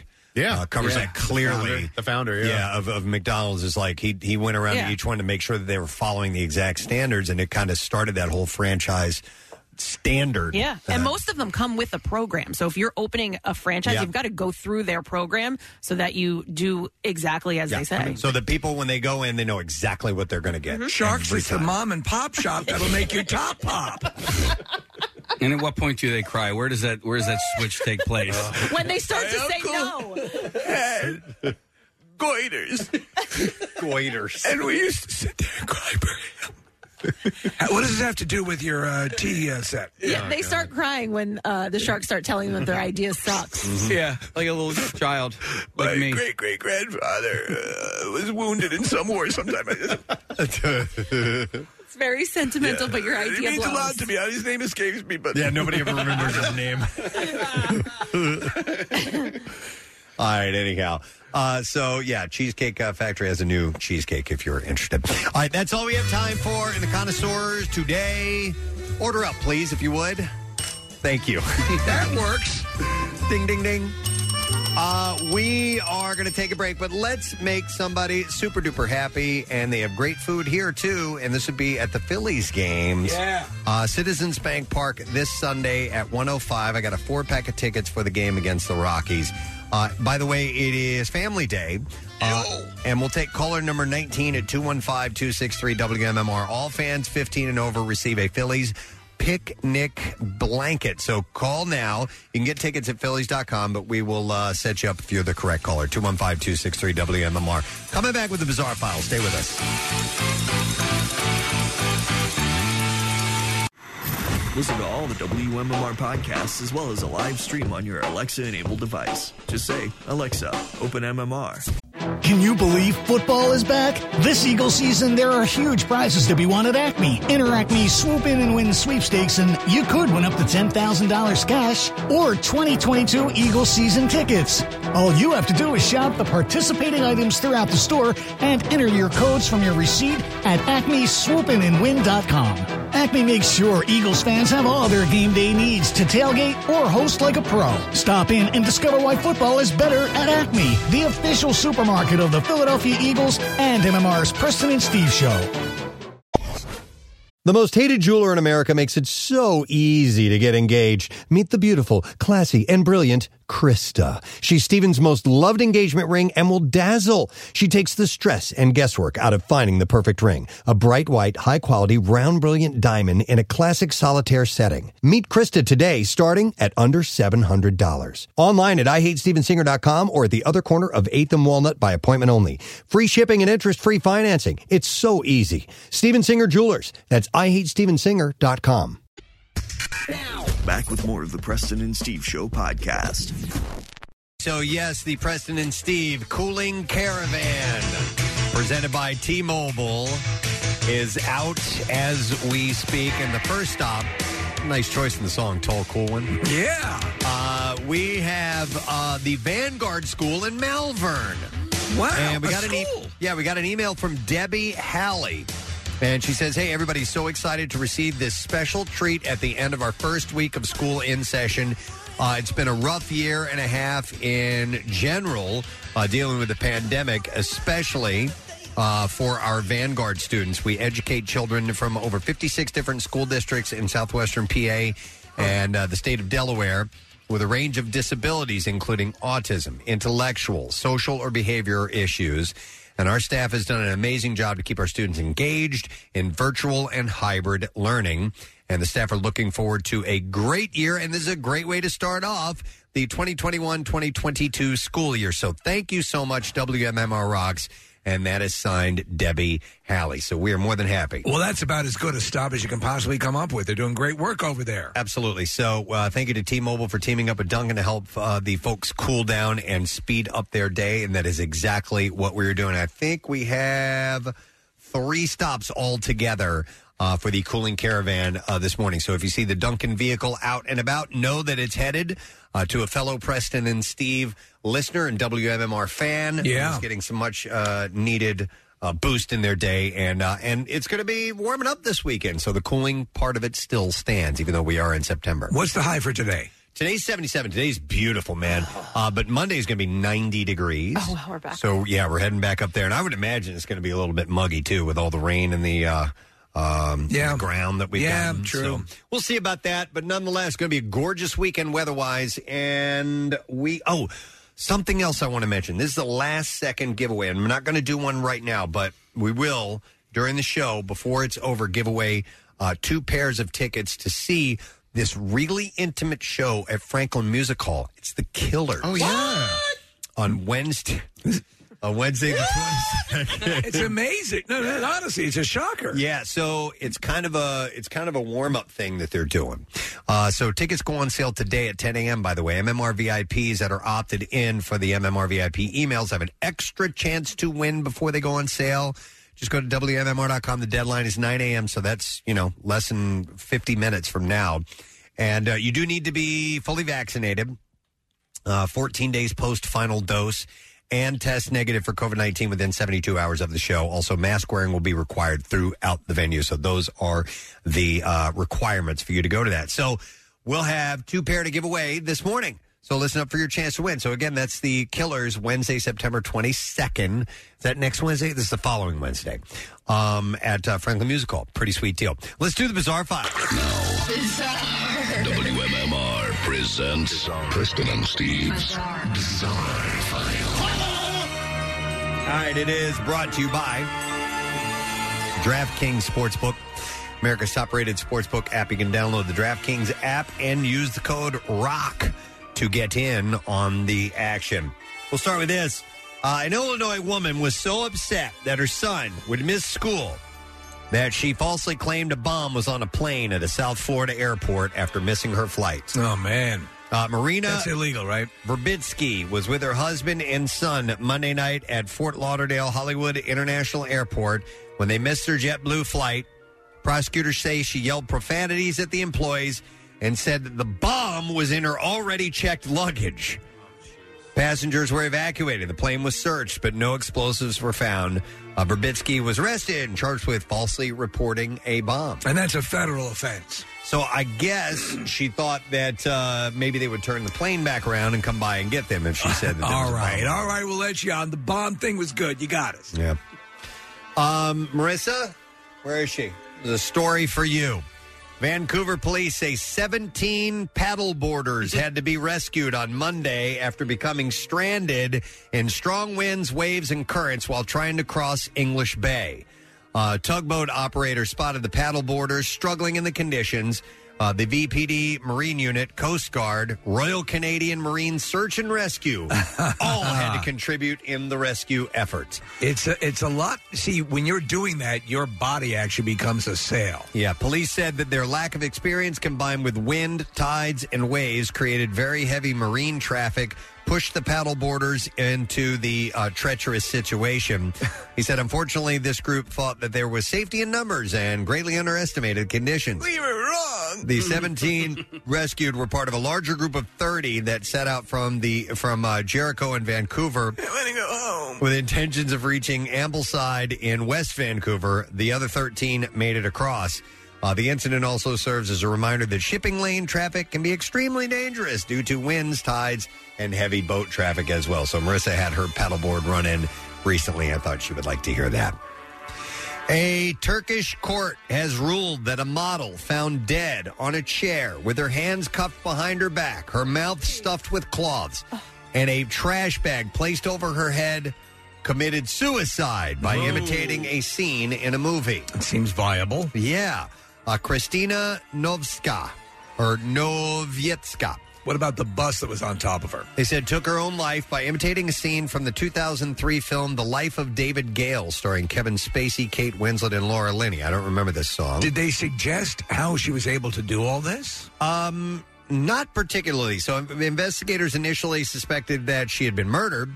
She was found dead by her landlord when he gained entry to the property with the aid of a locksmith. The body was discovered when neighbors who had not heard from her in 2 days raised the alarm. No, it was a suicide. Emergency and police teams were dispatched to the scene and could only confirm that Christina was dead. Friends of the model from Ukraine, who also worked as a translator and part-time dance instructor, said that they did not believe that her death was a suicide. That's just crazy. It also seems that the investigators initially agreed, but they changed tack when several pieces of evidence seemed to contradict that hypothesis. What was this evidence? Police found that the property was locked and that there was no sign of a break-in through the iron-barred windows. All right, could it have been someone she knows? They also noted that the box for the handcuffs was found next to the model's body. It was later found that she had ordered them online 4 days before she died.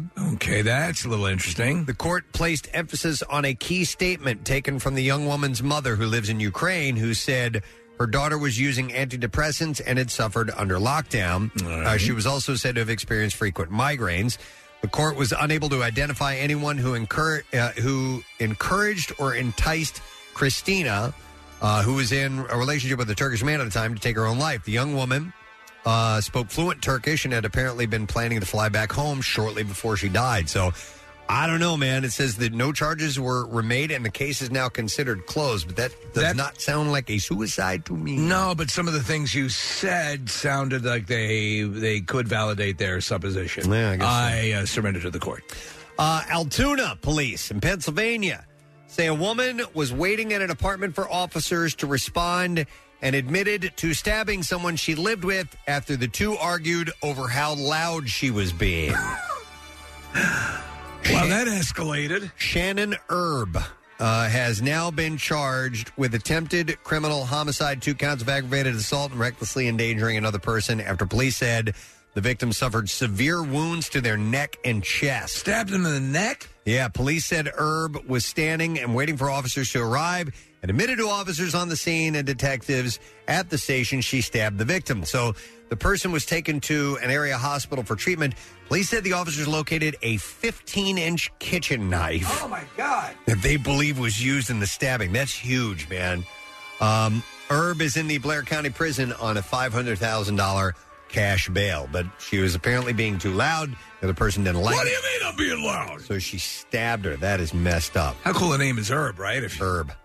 It's ERB, by the way. Herb. All right, and one last story. This is out of Ireland. A video posted on Twitter by a youngster celebrating his communion can be seen untying a bow from a gold-colored balloon, a gift from his grandparents. Now, family members sit around filming the moment, obviously aware that there's a special gift tied to the end of the balloon. It was a crisp $100 note. Unfortunately, the little boy didn't know this, and as soon as he unwraps the bow, the balloon flies up into the air, and the $100 note fluttering into the wind as it completely disappears out of sight. To be honest, how could they not have seen the potential for that? They said it was likely the balloon was tied to the bottom of the box, but snapped as soon as the bow was unwrapped, leading to the at-once awful but hilarious scene. The other partygoers lose the plot, gasping and shrieking with some horrified laughter. And then one person cries €100, and another one goes, "You're messing." You're messing. The communion boy, still blissfully unaware of what has actually happened, hears the word €100 and looks hopefully into the box. The balloon has just flown, but the video ends before his reaction can be captured. So it just took off. It's gone. They'll never find it. And that is what I have in the bizarre file for you this morning. All right, I'm going to turn right around and do this right now. Do it. Giving away a pair of tickets to that killer show I just mentioned a little while ago. And we'll take caller number 20 at 215-263-WMMR. You need to be, both attendees need to be fully vaccinated, 14 days post-final dose and test negative for COVID-19 within 72 hours of the show. There's going to be mask wearing is required throughout the venue, but it's at the Franklin Music Hall. It's a small show for this band, the Killers. Wednesday, September 22nd. If you would like to go, be caller number 20. Like I said, 215-263-WMMR, and we will give you those tickets. We're going to take a break. Coming up on the program in a little while, Glenn Howerton, comedian Dan Cummins, and more. We'll be right back. The Preston and Steve Small Business Love You, Help You line. Cosmic Cafe and Cider House are at One Boathouse Row on Kelly Drive. We offer breakfast all day and great lunch choices with ever-changing menu specials. Cider House serves cider from Precon Cidery, plus a selection of local beer, wine, and spirits. We have a beautiful review and live music every Friday, Saturday, and Sunday. We're open 7 days a week, 8 a.m. to 8 p.m. Next message. Hey, my name is Jackie, and I'm a virtual dog and cat trainer. I've been listening to TNS, that was TMS, and now travel full-time with my cat Claude, and transitioned all of my training courses to virtual programs so that I can still help everybody create the pet of their dreams. My new program, Couch Potato to Trailblazer, is designed to help cats enjoy their harness and any car trips like to the vet or even hiking. I also offer all that normal dog training stuff. Get started today at drivecanine.com with a free ebook, and you can follow Claude's journey on Facebook at Claude Cross Country. Congrats to the entire PNS show for getting to the Radio Hall of Fame. You guys rock. The Love You, Help You line. Shop local because small business needs our help. Find out more at PrestonandSteve.com. 93.3 WMMR. Putting Philly first. Sponsored by DellAutoGroup.com, where Jack really does sell them for less. Casey's got his hand raised. Steve, just so you know, the name of the song is actually called They Are From a Different Planet, parentheses, Space People. Okay, so there's still time. Yeah, it's going to come up a little bit later on. The tease. Yeah. Okay, excellent. Good to know. Yep. Let's see. I know there are a few things I want to mention. Yes, Glenn Howerton is going to be joining us in a little while. We're going to talk to him about Always Sunny and AP Bio. Comedian Dan Cummins is going to be on the show, too. More stops on the T-Mobile Cooling Caravan with Duncan and giving away a Word of the Week prize and all that stuff. And a reminder, tomorrow, in case you didn't know, which I'm sure you already did, is the 20th anniversary of the terrible events that took place on September 11th, 2000. 2001, sorry. And we're going to have some special programming tomorrow. Pierre Robert is coming in. And it'll be at 8 a.m. I can't believe we're getting him out of bed at 8 a.m. He'll come in for that. But it is an observation on the 20th anniversary. So he's going to be handling stories and music from the event tomorrow on the air, if you want to tune in for that. And he will acknowledge the moment of silence, too, as well. So we were going to play a couple of clips, I think, this morning. Audio has recently come to light. Some of it is brand new. Some of it's been around for just a little bit. But it is, listen, it's always powerful and it puts you in that time. But this is mostly air traffic audio from control towers back and forth between the various aircraft that were in the air for a number of different scenarios. They're on their way over. Okay. There was a hiccup this morning. No, not a problem. But so a lot of this stuff, it's amazing, Preston. You think with all the focus in on it, like Casey pointed, you talked about this Netflix special about 9/11. There's still stories that are coming out. Still,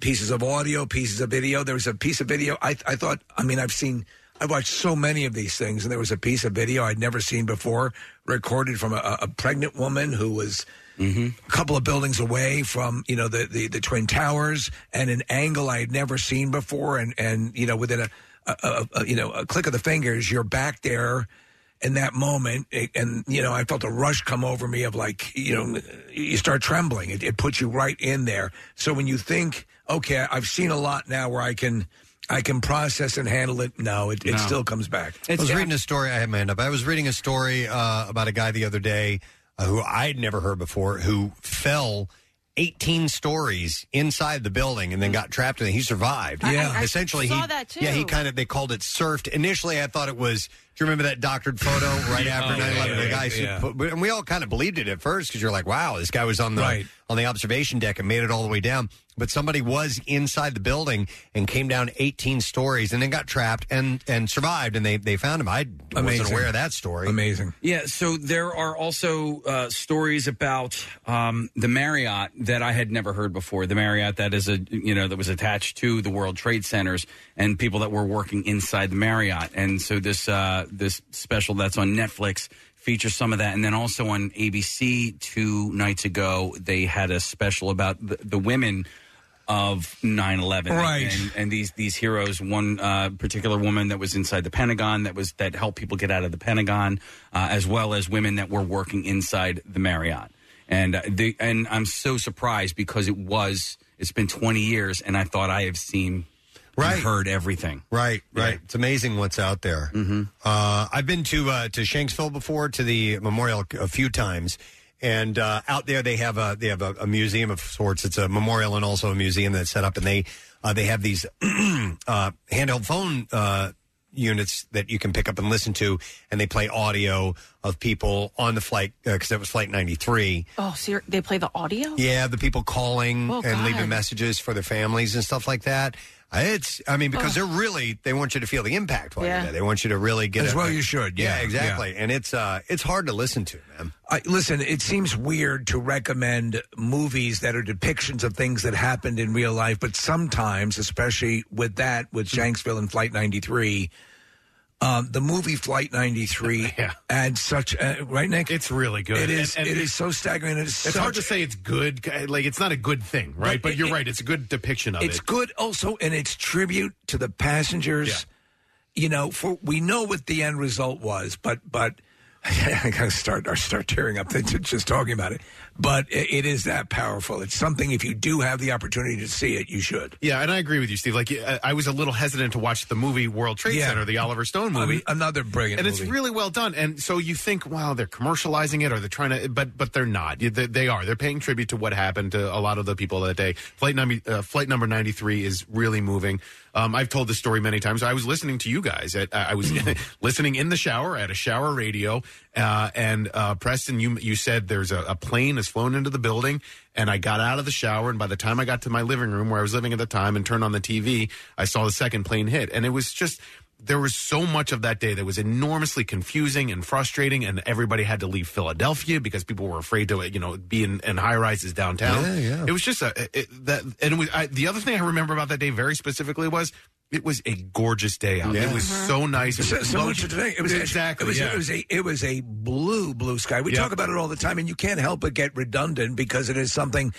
and every year as we've moved along, Nick, and done the observance, this is the 20-year mark. It's on the weekend, officially tomorrow. But if you can take the time, it is painful, but it's also a study in the human spirit and the people who work to save lives. And you talk about Preston finding this gentleman who was trapped in, he took that 18th floor, journey down the building, and they found him and rescued him. Remind yourself of you get the evil of people, but you get so much more in the profound kindness and heroic resolution of people to help other people. There was a story also I heard the other day. I read part of it. I didn't get to read the whole thing, but there was a guy that was in one of the towers, survived that, and then he was in the crowd in Las Vegas at that mass shooting as well, and survived that. And it's like, dude, man, what a you don't get to survive one, then to survive two. Yeah. So are the files? Yeah, we got the clips here. All right. We have air traffic control audio of the struggle aboard Flight 93 in this first clip. Here we go. United 93, that traffic for you is 1 o'clock, 12 miles eastbound 370. Negative contact, we're looking at United 93.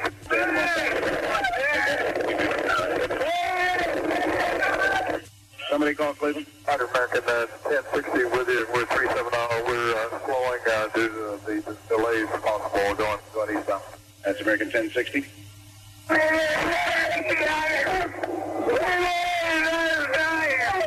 You got United 93? United 93. Yeah, descended. What's that? I just saying, it looks like he descended I there. don't think so. United 93, verify 350. United 93, Cleveland. This is when they're diving, I guess, right? Yeah. Go ahead, Frankie. Do you have United 93 south of Chardon? We hear some funny noises. We're trying to get him. Do you have him? No. Thank you. United 93, Cleveland. United 1523, did you hear your company, did you hear some interference on the frequency here a couple of minutes ago, screaming? Yes, I did, 797, and we couldn't tell what it was either. Okay. And this was after the planes had crashed into the towers, and so they knew something was going on. Yeah. Pretty messed up, man. All right, then we have another clip of one of the hijackers heard saying that they have a bomb on board. And so this is through, this is the cockpit audio as well? Mm-hmm. Okay. Keep remaining steady. We have a bomb aboard. So calling Cleveland Center, you're unreadable. Say again slowly. All right, so they're trying to, that's the Clarify. tower, trying to hear that. Wow. And then there is a cargo plane that witnessed and was communicating with the tower, Reagan Airport, about seeing the airliner crash into the Pentagon. All right, here we go. Washington, this is Gopher 06. Gopher 06, guys. Yes, sir, that aircraft is down. He's in our 12 o'clock position. Looks like it's just to the northwest of the airfield at this time, sir. Gopher 86, thank you. Descend and maintain 2,000. Okay, we're down to 2,000. And this is Gopher 06. It looks like that aircraft crashed into the Pentagon, sir. Gopher 86, Gopher 06, thank you. Yeah, I remember hearing that when that crash happened, we were like, the Pentagon? Yeah. It was like, whoa, man. Well, 93 was ostensibly heading towards the Capitol. Yeah. Yep. And just every aspect of it. But you think that cargo plane pilot, he saw it, and now the air traffic controller having to maintain himself to talk to them after he just said a plane crashed into the Pentagon and probably knew what was going on elsewhere, or, maybe he did or maybe he didn't, but just...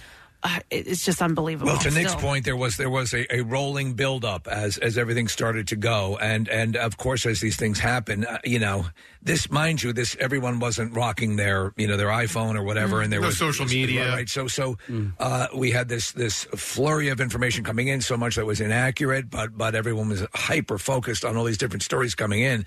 And so as they started to course correct and get clarity, it was clear that something was underway and some sort of aerial assault on the country. So that's, at this point, they were aware this was going on. I was working for Pierre at the time, and so I didn't know what was going on that day. But the 3 or 4 days afterwards, Pierre went up to New York City and grabbed a lot of audio. And one of my jobs when he got back was to produce that audio and put together these segments. And Pierre was at the World Trade Center. I mean, he was all over New York, and he did some really compelling stuff. It ended up just being great radio. And so I'm hoping he plays some of that tomorrow, because it was in the immediate aftermath, and literally the smoke was still rising from the ashes of where the World Trade Centers were. It was such a harrowing time. To that point, we actually got a whole bunch of listeners. Everyone felt like they wanted to do something, and we mobilized this big raising of sorts of toiletries and supplies and so on and so forth. Yeah. And what happened was that as all of it was getting sent up for survivors and medical issues, we got news back that they're not going to use it because they need it too much. It was too much, and they were not many people survived. So that was part of the deal. And when we started to get that news, I mean, Yeah. When so Pat Schmidt in our promotions department, he's the one who came up and told us about the first plane that had struck the tower. Right. And, we immediately turned the TV on. We went to commercial. We saw the plane hit the second tower. And then it was sort of second nature for us as a show to go into it was like news radio mode. Yes. We almost essentially stopped playing music, and we were relaying information to the listeners. And I remember vividly the amount of people that were working in our building. We were Y100 Media at the time that were coming up and giving us updates. And not all the updates were accurate. And at a certain point, I had to run interference for that, And everyone wanted to jump in and help. But you also we were trying to be as committed to being clear. And it's weird how many people over the course of these 2 decades have come. I know up to you, Preston, and myself, and us, and have said that they were listening to us that morning. You talk about, Kathy, about them starting to know that something was going on. We have audio of the fighter jets that get permission now to shoot down vehicles or aircraft that are not responding to their hails. All right, that clip? Yes. Okay. You need to read this. Region Commander has declared that we can shoot down tracks that do not respond to our Okay. I'll pass out the weapons. Okay. The Region Commander has declared that we can shoot down aircraft that do not respond to our direction. Copy that? Copy that, sir. So if you're trying to divert somebody and he won't divert, he was saying no. No? Came over the chat. Fox, you got a conflict on that? You got a conflict on that direction? Right now, no. But Okay. Okay. You read that from the Vice President, right? Vice President has cleared. Vice President has cleared us to intercept tracks. You know what they do is shoot them down if they do not respond first on RCC. Vice President, that's when Cheney had taken over. Yeah. Right? Remember that? Yeah, because there's a movie about that. President Bush ended up being on a plane, and they kept flying him around for a long stretch, and so Cheney was in the war room. Imagine you're a fighter pilot and you have to shoot down a civilian aircraft. Oh. That's got to be insanely difficult. There was you have to focus on your training and do what you're commanded to do, but that would be unbelievable. And it's not as if there's precedent for miscommunications leading to bad situations. Right. And so you're in the moment. There was one of the pilots aboard Air Force One at that time. I wrote a book about his experiences and how even within Air Force One, they had a protocol that they didn't know who was on the other side of the cockpit door. Had someone a double agent, had someone work their way on board, was someone trying to gain access. So they're sitting up there. You think, okay, we're with the president. We certainly know what's going on. But the aircraft on the other side of that cockpit door became an unknown. So they're sitting in there in this small cockpit trying to hash out what they do. It's an amazing story. Wow. Well, tomorrow morning is the 20th anniversary, and like we said, there's going to be some special programming, and Pierre Robert is going to be hosting this observance, and he'll be in at 8 a.m. The moment of silence will be taking place at the time the attacks began, and we're doing this in honor of those who died that day, and the friends and families, and the first responders, and all that stuff. So keep in mind, tomorrow morning, this will be taking place on MMR, and this weekend will include... apparently the special, we got this note, Nick, that it will include the audio from his visit to New York City as well, so he's going to make sure that that's in there. All right, we have to take a break. We're going to do that now. We're going to come back in a moment. Our friend Glenn Howerton will be joining us from It's Always Sunny and AP Bio. We're going to get comedian Dan Cummins on as well. We still got Phil's tickets to give away, and we have the tickets for the Killer Show and more, so we'll be back in a moment. Make sure you stay with us. It's the annual tradition that launches 1,000 debates. Over the alphabet, 93.3 WMMR's Back to School A to Z. We dig deep, and we mean deep, into the massive MMR music library and play just about everything we've got in something resembling alphabetical order. It starts with Preston and Steve this Thursday at 6 a.m. and goes until it ends. MMR's Back to School A to Z. From Springfield Mitsubishi, 2 locations, Philly and Reading. And the station that's tardy, as usual. 93.3 WMMR. Everything that rocks. So our next guest we love talking to is one of the nicest, funniest people we know. Of course, many years with It's Always Sunny in Philadelphia. And his show, AP Bio, 4th season. It's so good. It's all a beautiful thing. Please welcome Glenn Goddamn Howerton this morning. His new name. Oh, Case, we can't hear him. You should be able to hear him. Is that Bring it up, Glenn. Hold 1 second. We're doing this via Zoom, and we can see him, and I saw his lips moving. There he is. Yeah. Okay. Hi, Glenn. There you go. Yeah, sorry. You got me now? We got you. Gotcha. All right, good. Good morning. How you guys doing? We're doing great, man. How you been? I've been great, man. Did I hear that you guys just got inducted into the National Radio Hall of Fame? We did. That we did, sir. We're going to Chicago at the end of October, and the induction ceremonies and everything are going to take place there. It's pretty cool. That's incredible. Yeah. That's incredible. Congrats. Thanks. It's one of those things that I have still yet to process, and it seems like they have made some sort of mistake, but we're going with it. Yeah, sure. And we'll certainly accept whatever trophy they give to us, and then hope no one finds out for a while. I think that's probably how I would feel if I ever won some sort of award in television. I'd be like, oh, wait. No. That's perfect to say that, though, because all of you guys are that way. You're all incredibly talented, but I'm always leery of someone who says, well, of course I'm going to win this award, because there's just not something quite right there. I think you should always be a little uncomfortable when something like this happens, because it keeps you even. I think if you'd asked me when I was 24 years old, like, really? Are you ever going to win an acting award? I'm like, yeah, probably. Well, what are you in it for if you're not, right? You want to be acknowledged for your capability. Sure. Right. Of course. Right. Yeah. Well, here you are with season 4 of AP Bio, which is a show that I love. It's on Peacock for people who have been looking for it. And I think of the genesis of the show, Glenn, and there seemed a point at which it was over and was not going to continue. And now it's into the 4th season. And what I love about the show, and I mean this is the highest compliment, is that it reminds me of the show Green Acres, in that it was this abstract sort of avant-garde. Reality could be left and then returned to, and there's so much of this stuff that goes on that you can take liberties with, and I love that style of comedy. Yeah, so do I. Well put. That's exactly what I love about it too. Is it dances around with being totally grounded, but also being almost surreal. Yeah. And it's incredibly. It goes into the incredibly strange at times where you least expect it.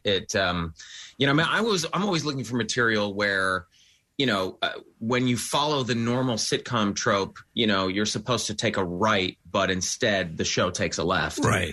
We try to do that on Sunny, and I think Mike O'Brien, the AP Bio's creator, does a really good job of that on AP Bio. I mean, it's such a fun show to work on. I love that when eccentricities are just accepted. They're just just it. I mean, this person's weird, and yeah, that's how they are. It's like not even a second. I love that type of entertainment. I think sometimes that happens with shows that are on the bubble, because there's 2 ways to go. If your show's a little bit on the bubble, right, and you don't know if it's going to get picked up or not, one way to go is the fear route, where you go, oh, you know what? I got to figure out how to make this more, appeal to more people. Right. And then you can go the It's Always Sunny route or the AP Bio route and go, you know what? I don't care. I'm going to make a show that I think is like amazing, because this could go away at any moment. So I have to go out swinging. Right. Yeah. Glenn, I want to ask you about working with Patton Oswalt, because he's one of those people that I find inherently funny, but sometimes his jokes land in my head about 5 minutes later. Like he's so brilliant, but I don't always get it right away. And then, so what is it like working with somebody like that type of comedic talent? Because it's not like punchline setup joke with Patton. Sometimes they're thinkers, Yeah, well, I tell you, it's really interesting because he's not one of those comedians that's like on all the time, which can be kind of irritating when comedy actors or comedians just think they have to be funny all the time. He's not like that at all. As a matter of fact, you have a very serious, normal conversation with him. It just so happens, though, that he is so smart and so funny that half the things that come out of his mouth are funny. But it's not like he's trying to make you laugh. He's just so funny that, you know, his references and like he talking to him is not totally unlike watching his stand-up. Yeah. His stand-up persona is who he is in real life in many ways. I mean, it's just him and his, you know, his ideas, his thoughts, his point of view. I mean, you know, so it's like, and I was a huge fan of his before we started doing the show too. So, I mean, it's a massive privilege to just get to sit and talk with him between scenes. Well, I love the dynamic that, you know, obviously you work with him, but he's also your housemate as well. And I wanted to ask, because this is very cool. We're huge Bruce Campbell fans and, you know, Evil Dead fans. We've had him on the show a number of times. He is playing your father, essentially. He is playing Mr. Griffin, correct? In this season? Yeah. And I know are you not? I think you're an Evil Dead fan as well, are you not? Oh my God! Like such a big Evil Dead fan. Like I have a very distinct memory of going over to a friend's house when I was in like 5th or 6th grade, and he popped on. He was like, "We got to watch this movie, Evil Dead 2." And I was like, "Well, I haven't seen Evil Dead 1, so like I'm gonna be lost, right?" And he's like, "No." He's like, no. Well, Evil Dead 2 it's essentially a remake of Evil Dead 1 with a bigger budget. Yes, right? Yeah. Exactly. That's exactly right. You know, he didn't put it to me that way at the time, but because I don't know if he knew that, but I was so blown away by that movie by almost every. It was like the Three Stooges meets horror, and I'd never seen anything like it. And so Bruce Campbell from that day on had been a hero of mine. So getting to work with him was like absolutely incredible, man. It was such a childhood dream come true. So obviously you have your share of you yourself and your crew, and you're creating pop culture, legend, so to speak. Do you, as you start to encounter these people, do you have to throw the brakes on and slow your roll a bit to stop you from geeking out and fanboying out when you do encounter somebody like this? You know, I'm going to have to say, because I've been in the business for almost 20 years, I don't geek out as much as I think I probably used to. I mean, certainly, I think I would geek out more if I met certain musicians. Like you guys were playing Dark Side of the Moon earlier, and Pink Floyd's my favorite band of all time. So if I met, you know, Roger Waters or David Gilmour, or I would lose my mind. Okay, I wouldn't be able to speak. I would, you know, but like actors and stuff, I don't know. It doesn't really throw me anymore. But I guess that makes sense. I mean, you're working in that realm. You have Joe Manganiello. What's his name? Manganiello. I hate that name. But the dude is actually he's playing I believe a character this season. Malachi, is that his name? Yeah. All right. So a lot of people don't know this. I'm glad you're taking advantage of it. The guy is actually very funny. He was in that Netflix Pee Wee Herman movie, and I'm like, what is this slab of meat doing in this thing? And he's very funny. He's very funny and very self-knowing. So what is his character? Is he a foil to you? He is a little bit of a foil to me. He is someone who has a very close relationship with the girl that I'm dating. So we're put in a very awkward situation where I end up as a third wheel on, it's not a date between the two of them because she and I are together, yet somehow I end up being the third wheel, like instead of him. Oh yeah. I love that. But no, I love Joe. I mean, Joe and I worked together on a movie called Arch Enemy, and became friends after that. And I just adore him. He has no business being that good looking and that smart. It's actually infuriating. It's upsetting. It's upsetting because he's super, super buff, super ripped, super handsome, but also like a total geek and a nerd and loves Dungeons and Dragons. Like he's super into Dungeons and Dragons. I don't know if you guys know this. He's like a huge Dungeons and Dragons guy. Man. Wow. Hey, speaking of that, we're looking at, we're doing this via Zoom. We can see behind you. It looks like, speaking of geeky stuff, you collect some things. We see on the shelves back there. I see some cameras. What else? What are types of things that you like to collect and hang on to? Well, let's see. I got that's a tissue holder. So you're a fan of tissues. Now, is that like Pier 1 Imports or like a what's wicker that thing? Yeah, like Pier 1 Imports, something like that. So this essentially keeps your tissues from being loose about the house. Right. Yeah. Well, that's what it used to be, right? Before we had this room, there were just tissues all over the place. Right, Yeah. It was a And mess. that's what we fought for. Disaster. We knew you were interesting. I got a candle back here. I got a Ziggy Stardust album and a record player, which is probably a little too dark to see back there. But there's a record player right there. So you talk about your music. Are you a collector? Are you a vinyl snob? Not a vinyl snob, no. Yeah. But I do have a lot of things on vinyl. Certainly, like I try to get all of my favorite albums, and as you guys put it, like there are certain albums that are like headphone albums, right? And I try to get those albums all on vinyl. I got to be honest, I don't always because I have this room actually is like kind of a soundproof room. I listen to music in this room, and I've got speakers. It's kind of a surround sound kind of a situation, and I specifically put on like Dark Side of the Moon, the new one that they released. Yeah. And the Spotify version and the LP, and I can tell a difference. Oh yeah, and I agree. And I think sometimes there's sort of a need to justify the purchasing of certain equipment. Right. I am not. My ears aren't that attuned where I can pick it out. Sometimes, though, I've heard in the remastering process, a lot of times, I think they'll maybe ruin, they'll raise volumes and things like that. So I can pick that stuff out. But what was the first album? Was it a Pink Floyd album, in fact, that first set you off in your adoration of, music and really sitting down and absorbing it? God, that's a good question. Because there's always that. It actually absolutely was. It was. I remember Pink Floyd was coming into. They were going to be in concert in Atlanta in 1994. I was a senior in high school, and I was like, "Oh, that sounds cool." I don't know, whatever. I've heard of that band, and so, but I was like, and we like camped out for tickets, and then I was like, "Well, I should listen to some of their stuff," and I just kind of went on this journey, and I was like, "Yeah, yeah." I think the first thing I got was Dark Side of the Moon, right? So I was like, "Oh my God." And then I was like, all right, let me start at the beginning. So I got Piper at the Gates of Dawn, and I was like, well, what is this? Right. Yeah. A totally different band. Yep. And then I just went on the whole journey. And it was really when I got to The Wall, where I had this sonic orgasm. I was like, that's like the most incredible thing I've ever heard in my life. And I was just obsessed with it, listened to it over and over and over again. Glenn, I know we're chatting about AP Bio, but I do want to ask you about your Sunny brethren. And if you're, I follow all you guys on Instagram, and I enjoy the interactions, but I'm wondering if you're tired of Rob talking about Wrexham yet, because it's the stuff that he's bringing with you guys. And you're filming. You guys are working on Sunny right now, right? We are. We're filming season 15 right now. Yeah.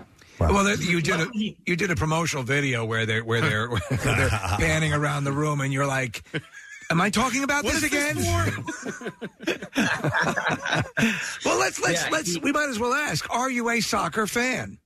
Yeah, okay. Actually, I totally am. I obviously I'm not such a soccer fan that I'm watching fifth tier English soccer. I wasn't familiar. I wasn't familiar with Wrexham until Rob decided to buy a soccer team, which is insane. Yeah. But no, I am a soccer fan. My older son, who's 10, or he's about to turn 10, he is a massive soccer fan. I mean, he's that guy that, when you were a kid, I remember when I was a kid and there were kids who had baseball cards and knew every baseball player's stats or whatever. Right.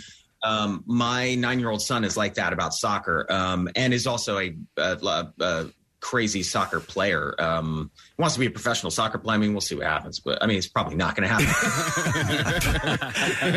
That's the encouragement you want.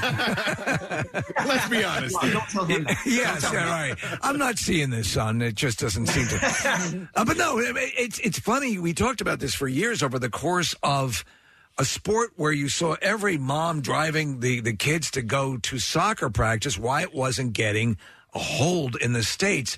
I think that's changed because of a couple things, not the least of which might at this point be Ted Lasso and other, things that are just making people interested in the sport and the culture. Yeah, Rob and Ryan are both doing that. By owning this team. Absolutely, yeah. So, but yeah, it's a fascinating culture. Well, and Rob was really stoked about trying to get Wrexham to come here and play the Philadelphia Union, and we were the ones who announced it, and he went ahead and made the announcement because Nick and he had been coordinating for months over this thing, and it was running into red tape, and he's just like, just go ahead and break the news now, and we'll do it, and maybe they'll make it happen.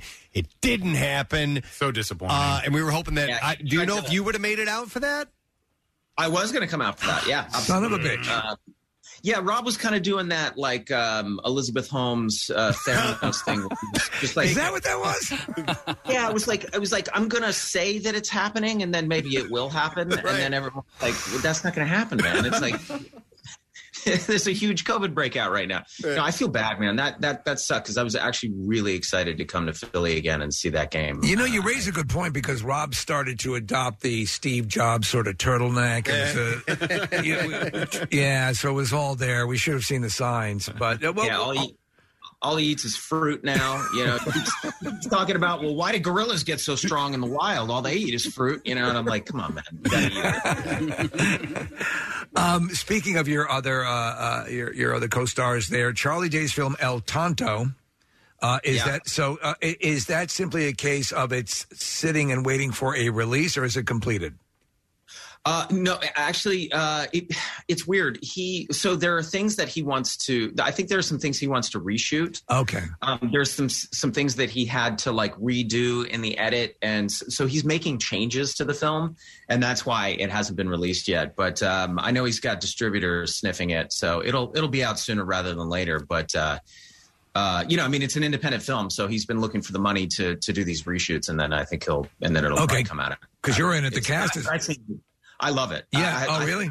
Right. Yeah. Oh, awesome. Because you're in it. The cast is pretty amazing. All the people that are associated with it. So. Yeah. Oh, God. The cast is unbelievable.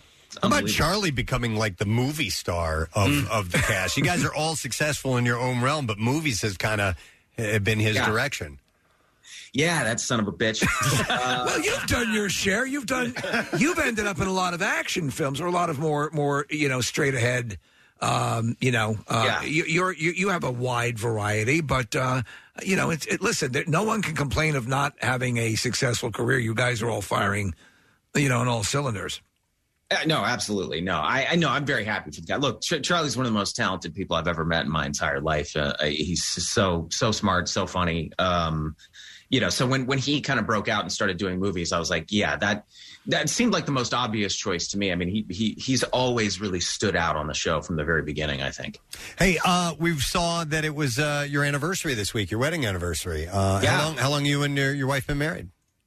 Been married for 12 years. Anything special? Is anniversary a big deal for you? My wife and I do very low-key stuff. I don't know what your take is. It depends. Yep. It depends. I mean, some year it's pretty, like this year it was pretty low key. We were just she's from San Diego. So we were down in San Diego with all of her friends, and, we did a couple dinners and things like that. But like a couple years ago on our 10th, we went down to Hawaii and had this amazing Hawaiian vacation that was incredible with some friends of ours. And except for there was one night where we took a sunset cruise, and it was a wee bit bumpy. Are we talking Dramamine? Oh, no, I didn't take any Dramamine. Neither did my wife. And by about 45 minutes into the 2-hour sunset cruise, I was puking off the back. Wait. No. Glenn, I think I did the same thing. And there was my cousin was calling it Puker's Row. They send everybody who is puking to the back of the boat. So you throw up off of the boat, and they tell you to look at the horizon. But I mean, once you know what I mean? Like once you hit that point where you're gonna, it's over. Dude. It's over. It's over. Mm-hmm. Oh yeah. My wife made it about an hour and 15 minutes, so she puked a bunch of stuff out, and then there was you have that period of relief after you puke a bunch.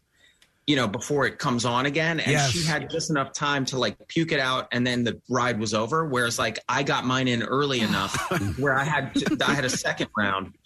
And the best part of that though was there was a fan of the show. On the cruise, and I didn't know this because she didn't introduce herself, but she took a picture of Jill and I standing on the back of the boat. It's a beautiful picture of us looking off because we're both trying to look at the horizon so we don't puke. And there's the sunset happening. It's this gorgeous photo. And she like flagged Jill down at the end of the boat ride, and she was like, "Hey, I didn't want to say anything, but like you guys were standing, and I took this picture, and so there's this beautiful picture of us, and it's from our 10th anniversary, and it looks gorgeous and perfect. And it's just funny that the story behind it is. That's hilarious! Instead of this beautiful romantic longing out of this gorgeous, you're just trying to keep from getting sick. It's like Casey has this picture of his kids, and it's really beautiful from the back. What we didn't realize is right before the picture is taken, he's just saying there, just stand still and take the goddamn picture, and I'll let you go about your way. Well, the real funny thing about that, Glenn, is so if you look here, I actually had that picture turn into a tattoo. My kids, it's a sunset picture, and it's really nice. Their arms are around each other. It's all peaceful, sunsetting in the background. But in reality, I was like, "Shut up! Just come on! I'm gonna kill you!" 5 seconds. Yeah, seriously, with kids, like they'll be facing the camera, and you're like, "All right, ready? We're going to take a picture," and then one will look that way. You're like, "No," and then the other one looks that way, and the other one goes like that. And you're like, "Can you just look forward at the same time?" You're like yelling at them. That's funny. Usually, my kids. This is a bad like. Whenever I rant or like whenever I get really upset, my kids think it's hilarious. You know what I mean? Like they just think it's so. It's almost like my character on Sunny. Whenever he rants, like now I don't know how to get mad and have it not be funny. Right. So luckily when I do that, like my kid, I actually get these great pictures out of my kids because they start laughing. And then I'm like, all right. And then I'm yelling at them and taking pictures while they're laughing. And it's great. Dude, they need to start calling you Dennis in that moment when you're doing that. And just put you over the edge. Well, that point, and I've said this on the air countless times, especially throughout the past 17, 18 months, I end up watching the Sunny bloopers constantly. I mean, all the time, the outtakes. And I wanted to ask you, because sometimes people ask me on the show what my job is, and I said, my job is to make Preston laugh during the show, is to do that. So of between Rob and Charlie, I love watching you make Charlie laugh because I can see Charlie start to lose it. And there are a number of great scenes, especially when you're talking about a rape scenario in front of a cop, you're being interrogated. And do you get it between Rob and Charlie, who brings you the most joy to crack up? Oh man. Between Rob and Charlie? Yeah. I mean, there is something very satisfying about making Charlie laugh. I don't know what it is. But Rob too. I mean, I think both of those guys break a lot. Yeah. There's tons of footage. Oh yeah. And there's even more. Like it is, as you said, I mean, that is my primary focus when I'm in a scene is I am trying to make them laugh. Like that's my whole, because I've just come to learn that if they're laughing, what I'm doing is making them laugh, making them breathe, then I know that what I'm doing is going to be good for the show. So it's like it's become my barometer. There's a sequence I must watch. I watch it every week where you're pulling stuff out of the trunk of the car. And it's your you go my fetish crap. This is stuff like twist ties and things that are everything you're pulling out is revealing what a kinky bastard you are, and everyone is losing it. It's just golden. What was the longest time taken to get a scene right because you could not stop laughing? It was that scene. And by the way, I want to clarify. We were talking about us getting raped. So yes, no, there was no yes. That was the joke. I should have clarified. And we were lying about it. Yeah. So I just to give some context. Right. In general, is not. It's not a funny topic. No. No, we were trying to get away with getting a sketch artist to do a sketch of a bad guy, and we had to lie and say, and a cop came in and he had to you can't just get we were like, well, we were raped. And that scene, which is in the bloopers of I don't remember what season. God, season 7. I think season 7. I think you're right. Yeah. Yeah, something like that. But it's that scene was almost impossible to get through, and we almost didn't get through it. I mean, honestly, and it was on a Friday night too, so the crew was we just want to go home, guys. You're not that funny. You're not that funny. And that made it even funny. The fact that it was irritating everybody was then all of a sudden it just got funnier. Well, you kept saying you could hear them laughing to the wall in the bit, and I think they wouldn't stop. Well, that was mostly Rob. There was a scene, and I believe it was the last season, that I don't know how long it took to film this scene, but it was with Danny DeVito and Frank. I can't remember exactly what got him all like hyped up, but he was back in the apartment and he was freaking out, and he was like, he kept like burping. He was like, and there are so many absurdities that are in this show. But at one point, they're offering here, drink this beer, and then Charlie's like, here, do you need some cat food? And it was like, that was like normal, right? Like somebody hyperventilating. Here's a paper bag to breathe into. No, here is some cat food, and like that one to me just gets me every single time. Yeah, for these guys, like that's how you calm down. Right? Yeah, cat food, of course. It's almost like cat food becomes an antidote to the sound of cats in their apartment. Well, I don't know how that. Check the science on that, by the way, guys. Right. Check the science. When Charlie's talking about eating cat food, and he asks, "Well, why shouldn't I eat it?" And it's in the blooper reel as well. Well, you're not a cat, right? It's not a cat. It's great. I wanted to ask you again just a quick question about AP Bio, because I've noticed this over the seasons. There is a look to the show and a color coordination, and I don't know if people are catching on to it, but it's subtle. But I think there is a general look and color palette that runs through the show. Am I hallucinating, or is that an intentional thing? No, it was very intentional. It was an established thing at the beginning of the show. I wasn't part of those conversations, so I'm not exactly sure how they landed on that look. And it was actually pretty extreme in season 1. We dialed it back a little bit. It was, yeah. It was almost like. It was almost a little too blown out. I mean, it's fine, and it totally works. But we dialed it back a little bit in 2 and 3, and then actually I noticed, and this is weird, but in season 4, it's not there. Okay, all right. I just phased it out. Wow. Well, listen, Glenn's got a lot going on. Obviously, the AP Bio, like we said, streaming now on Peacock, and they're currently filming It's Always Sunny 15th season. It's unbelievable. Amazing. Wow. So we appreciate you giving the time to get in touch with us, Glenn. We got to wrap, but man, it is always great to catch up with you, and we thank you so much for coming on. Yeah, same, man. Love talking to you guys. I appreciate it. Excellent. Take care, brother. We'll see you soon. Glenn Harrison, guys. He is the best. He's great. The best. And guess what? We're going right into another great guest. You're kidding me. Going to be at Punchline tonight, tomorrow as well. And tomorrow's 7:30 show is sold out, by the way. That crap. But there's a show at 7:30 and 9:45 tonight, and then tomorrow at 9:45. So you want to get those tickets at punchlinephilly.com. Dan Cummins. Hey, Dan. Hello. How are you, sir? I'm good. How are you? Excellent. We're doing well. You're in Philly now, I guess, right? Yeah, I'm in Philly. I'm in Philly now. I'm in the hotel room now, down the street from the club. Yeah, it has that hotel look behind Straight you. from the tub? Down the street from the club. No, I'm not. I thought you said straight from the tub. I'm like, a little early morning bath today. You know the Dan Cummins legend. He's never met a bathtub he didn't love. How would that be for some pre-show, just like ritual? I get into the hotel, I go straight to the bathtub, and I just wait there. Yeah, the whole time. Do you call down to the front desk for some bath beads and stuff like that? Yeah, I just soak. I just gotta soak and get ready. Yeah. Are you? Well, I might as well ask, because this is the lifestyle, and you're back into it. I assume you're touring a bit more now.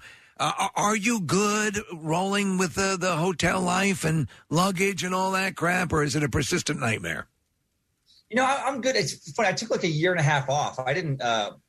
March 2020, I just stopped completely when things shut down, and then I didn't go back out until 4 weeks ago, I guess. Is that right? Yeah. Didn't go into the club, didn't do any sets at all. Just kind of put everything on pause. And I was getting a little burnout on, you can get annoyed by, take things for granted, get annoyed by whatever you're doing for a while. And after that break, I'm less annoyed. I don't mind. I'm pretty built for, I think, little breaks away. We got it set up pretty good where I have my kids they're with my ex, 1 week, and then with my wife and I the other week. And so we tour on the weeks that they're not with us.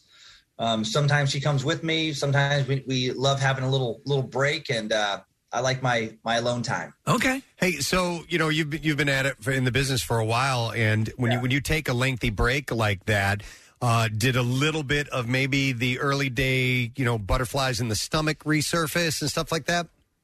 Oh yeah, I was. I mean, I was busy with podcasting, and we're lucky where we're able to make a living podcasting, and I think I tried to convince myself I just didn't like stand-up anymore.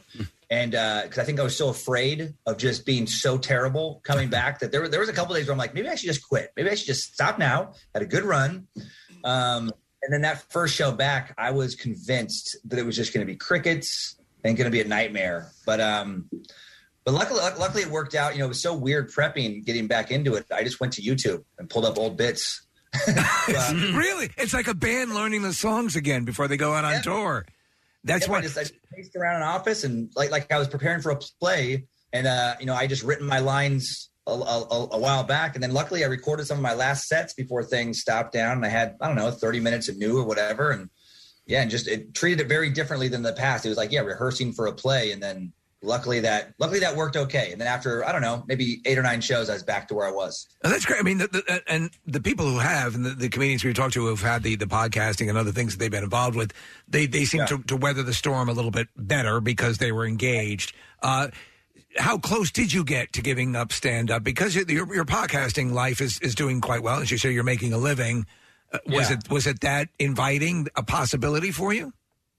Well, it's just nice where you don't have to travel for that, and it was kind of exciting. I guess the new thing is exciting, and I do a couple, and one of them is pretty comedic, and so I feel like I kind of got that energy out through this Is We Dumb podcast we do. Is We Dumb is the name of it, yes. yeah, that one's just a goofball, and it's a lot of fun, just joking around about it, and I really did consider it. It's so different now where now I'm touring, but I'm more selective and not doing as many nights and places because, we have a ad contract, and it's like I gave myself a day job, and, I'll get financially punished if I don't release the episodes at a certain frequency. So I had to think of that. Let me ask you about that. So with it, because we've gone and we've been podcasting the show since we got here in 2005. Yeah.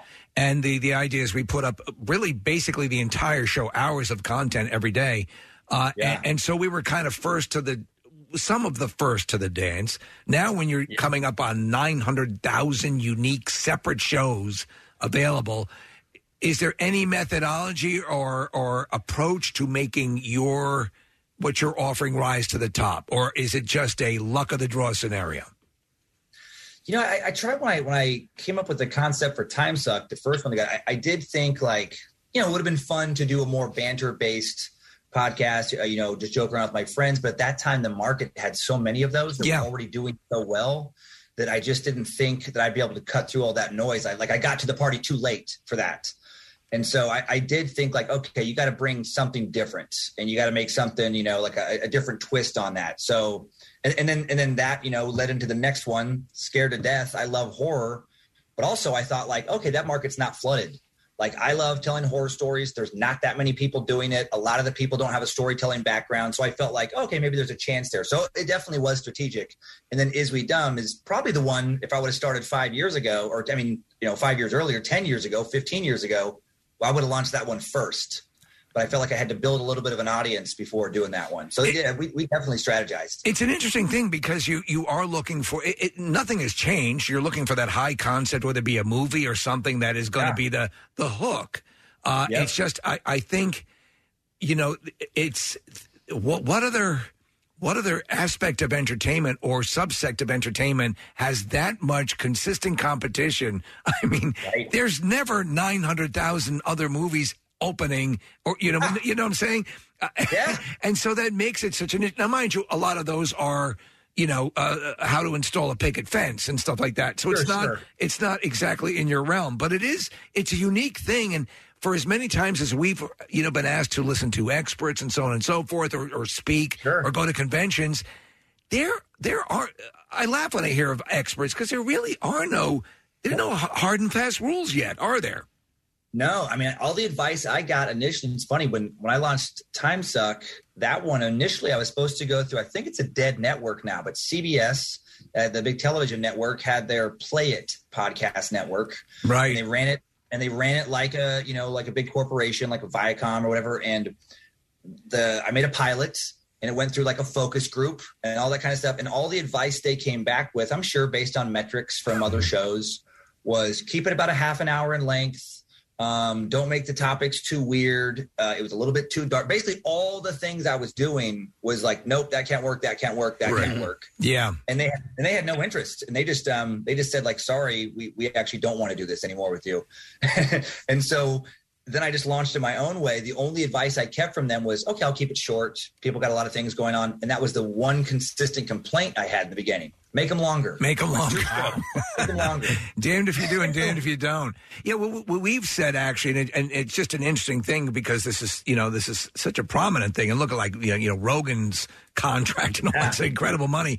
But a lot of the advice that we were asked to give is to actually make these shows more like our terrestrial radio show, to have a layout, to have a progression, to have forward momentum, to have, that sort of thing. And it's funny, in the early years when we get comedians on who had just started podcasts, it'd be such a laconic, they'd come in with that kind of podcast delivery, and we're like, we're a morning show. Right. We've got to move a little bit more, Not that we're crazy and bouncing off the walls, but there are these pentameter issues that people don't take into consideration. Yeah, it's interesting. You just got to find, your audience. And I tell people that a lot about like comedy in general too. It's like, advice, you'll get newer comics being like, hey, I want to get out there touring. Can you help me, with advice? I'm like, not really. Yeah. It's so different for everybody. And even like brainstorming with your act, like, hey, can you help me with this joke? I'm like, no, because what I would do is I would end up taking your premise and making it like my joke, because that's all I know how to do. Yes.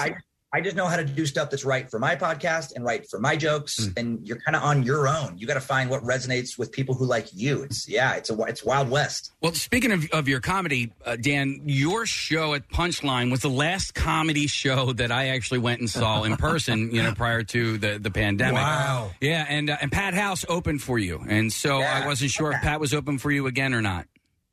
No, it's going to be, Pat just opened for me in Portland, Oregon 2 weeks ago. I've been working with Pat again. And then there's kind of like 3 or 4 people who rotate around. And it's Doug Mellard, an old buddy of mine who's down in Texas right now. He's opening the shows. Oh, nice. And so you guys are sold out for your first show tonight. And then so you got 2 shows tonight, 2 shows tomorrow night as well? Yeah, 2 shows tonight, 2 shows tomorrow. Hey, I know normally you would meet with people after your shows and stuff like that. Right. How does that work now? I'm not doing the meet and greets for a while. Part of that, one part of it was I didn't want to put the staff, because I can't do it by myself if there's like, selling T-shirts and taking pictures, that kind of stuff. And I know everybody has a different level of comfort with what's going on right now. So I didn't want to, not knowing venue to venue, how people feel about everything. I didn't want to endanger or make somebody uncomfortable. And then also part of it was just getting back into it. I'm lucky where with more people coming to the shows, the meet and greets were becoming so long in some places that they would last until I had to go on stage the next show. Because I was just going to do everybody. Are you still doing the kissing booth at the end of the Oh my God. Dear God. Well, when it's Steve's. Look at his face. Like, what? You should do that. It's a gimmick. You got to have some menu options. Sure. Is that when there's no saliva? There's no saliva. All right. Okay. Exactly. Makes sense. Yeah. From what I understand, it's just skin to skin and it's safer. I think that works. So don't ask him to spit on his hand. That's all we're saying. Exactly. With that, we got to wrap up. And it's not because we talked about that. It's in the interest of time. Dan, we love you. Enjoy your time at Punchline. And it's always great to have you in Philly, man. We appreciate it. It's great to see you guys. All right, we'll see you later. Dan Cummins, guys. He is at Punchline. You can get your tickets now at punchlinephilly.com. Wow. That's great. All right, we need to take a break. And as we do that real quick, I'll come back and mention the next stop on the Cooling Caravan presented by T-Mobile and also our friends at Duncan. But I want to give away this last pair of tickets I have for the Killers. Wednesday, September 22nd, an intimate show at Franklin Music Hall. We'll take the 18th caller. Keep in mind, you do need to, both people, be fully vaccinated, 14 days post final dose, and test negative for COVID-19 within 72 hours of the show, and mask wearing will be required throughout the venue. So keep that in mind as you call in, and call number 18-215-263 WMMR. Tickets for this show go on sale in 15 minutes. 15 minutes? MMR VIPs that are opting in for the VIP emails have an extra chance to win before they go on sale. Visit WMMR.com. That deadline was at 9 a.m., so never mind about that part. But let's reflect on it. But we'll take a break and be right back. Stay with us. The MMRE is coming to your neighborhood. Join Marissa Magnata Sunday from 12:30 to 4:30 for a watch party at Sports and Social inside Live Casino and Hotel Philadelphia, your game day headquarters. Win MMRBQ tickets, sports and social gift cards, and more. Hey, the Cooling Caravan is on the move, and I do want to mention it's courtesy of T-Mobile, by the way. I want to mention the second stop. It's DFT Incorporated in Exton. And we got this email from Linda Beal, and she said a check and control valve manufacturer located in Exton. They're so excited that MMR's Preston and Steve chose our company to participate in the Cooling Caravan. When COVID struck last year, because DFT is categorized as an essential business, we had to keep our doors open to make sure that our customers could continue to supply America with life-sustaining products. Even though you won't find our valves in your homes, they do support the industries that bring you oil and gas, electricity, food and beverages, pharmaceuticals, and last but not least, paper products. With our loyal and dedicated employees, we would not have been able to keep the supply chain going, and they showed up every day wearing masks, keeping their distance so that we could keep a healthy and safe workplace. You can't manufacture valves remotely. Even though we were fortunate to be able to stay open, our business fell short of what we enjoyed in the past. When things got tough to keep everyone employed, all of our employees took a pay cut. Just recently, we were informed that the government approved forgiveness of our PPP loan. In gratitude for the sacrifices, loyalty, and dedication, all of our employees made the company and each other with cash on hand, the company that was able to make everyone whole. So our employees deserve the very best, and that's Dunkin' Coffee.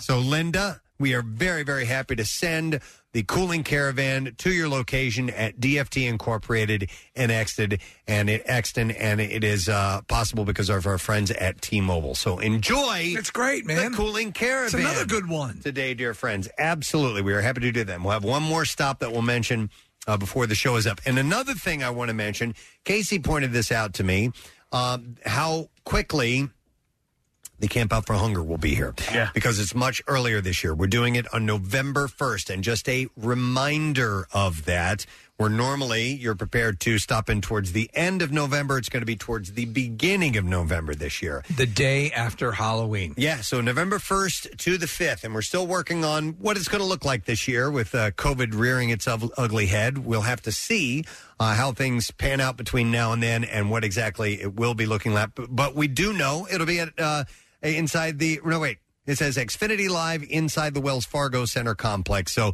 we're going to be near Xfinity Live. Again, same location. You know where we are. Same general area. So your donations, of course, helping out Phil Abundance. And we just want you to give a heads up that if you normally do your food drives or your donation, suggestions for your company, then keep that in mind that it's earlier this year, November 1st to the 5th. And, of course, Acme's going to be on board and all those great things that happen every single year. So that's going to be happening really, really soon. Yes, before you know it. Yeah, and you know what I was thinking about yesterday was, all right, so in... Tacos?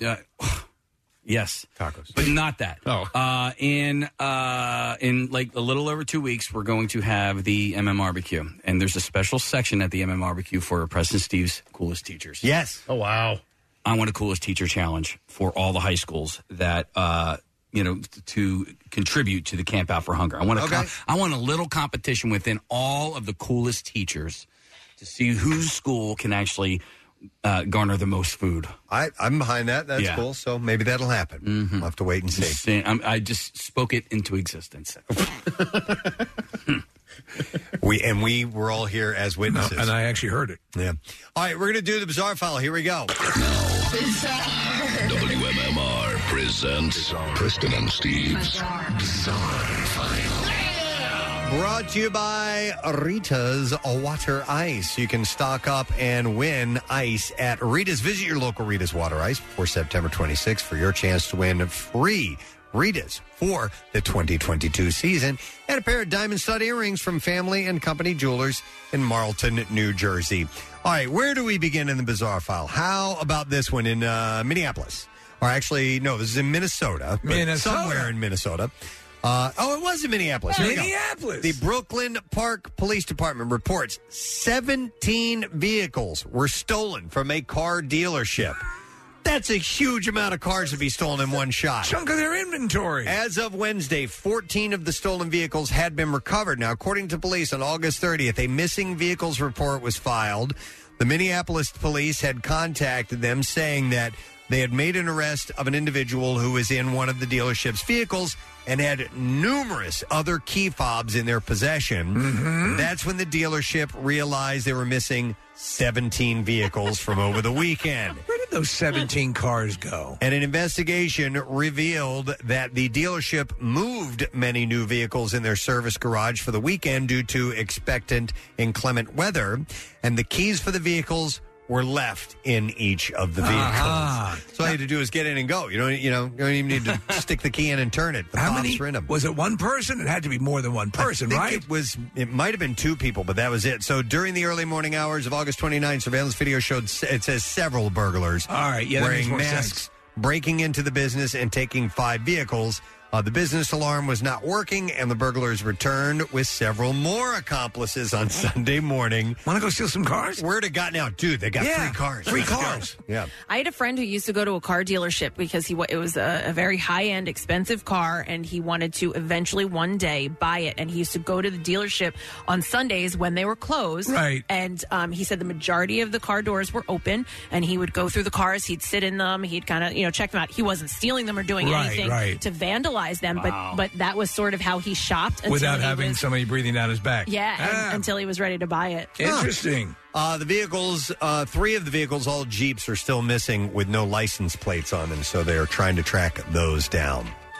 Florida police have charged 2 teens with battery and conspiracy for committing a series of drive-by slushy attacks that they recorded with a GoPro camera for their YouTube channel. Drive-by slushy attack. Authorities say Rafael Mercado and Kazia McKay, they're both 18 years old, targeted victims Saturday afternoon in Pinellas Park, a city in the Tampa Bay area. Now, according to the criminal complaint, the pair purchased 7 slushies from a Circle K and then proceeded to throw the frozen drinks at multiple people. Bastards. After Mercado was collared by a Florida Highway Patrol officer, he reportedly confessed and said that he had done similar slushy attacks a week early, also for the purpose of YouTube content. The national nightmare is over. And now he's facing charges. Yep.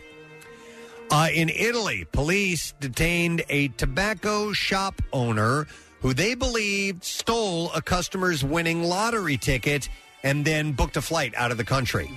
The man was found by police at Rome's Fiumicino Airport on Sunday as he attempted to board a flight to the Canary Islands, but authorities have been unable to locate the ticket. So on Friday... Go with that lottery ticket, Kenny. Here's what happened. On Friday, a woman in her late 60s had bought 2 scratch-and-win lottery cards at the shop.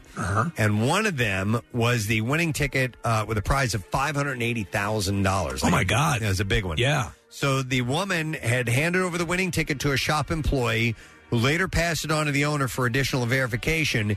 And according to Italian news reports, the owner didn't come back with the ticket. He took off. He fled away on his scooter with the winning ticket. Like, dude, he ran out the back door and took off on a scooter. At the airport, authorities searched the man but did not find the winning ticket on him.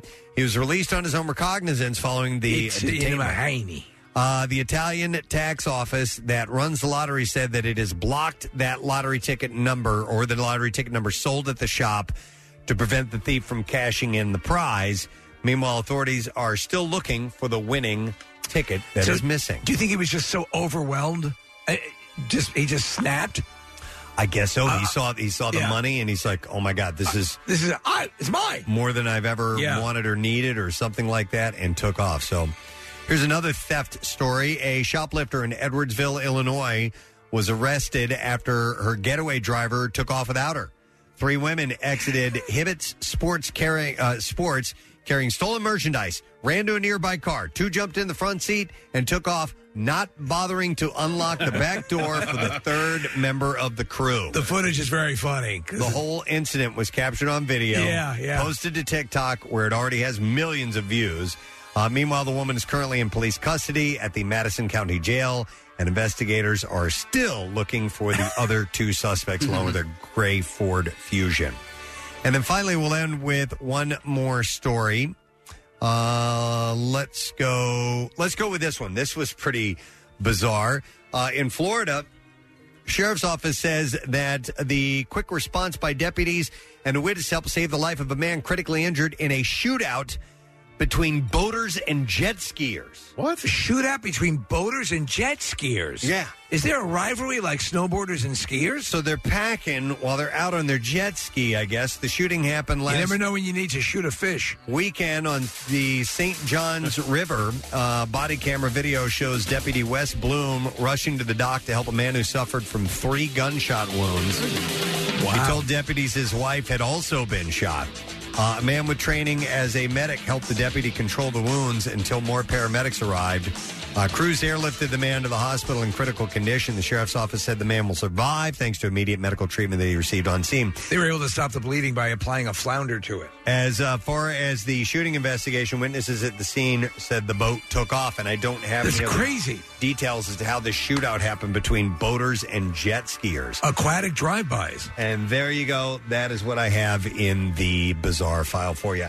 All right, I have some tickets to go see the Phils play this weekend. On Sunday, they're playing the Rockies. It's a 105 game, and it is Family Day at Citizens Bank Park. We'll take caller number 11 at 215-263-WMMR, and we'll set you up. And for Family Day, all fans 15 and over receive a Phillies picnic blanket, and you get tickets at Phillies.com. So let's take the 11th caller, 4-pack of tickets to go to the game this weekend.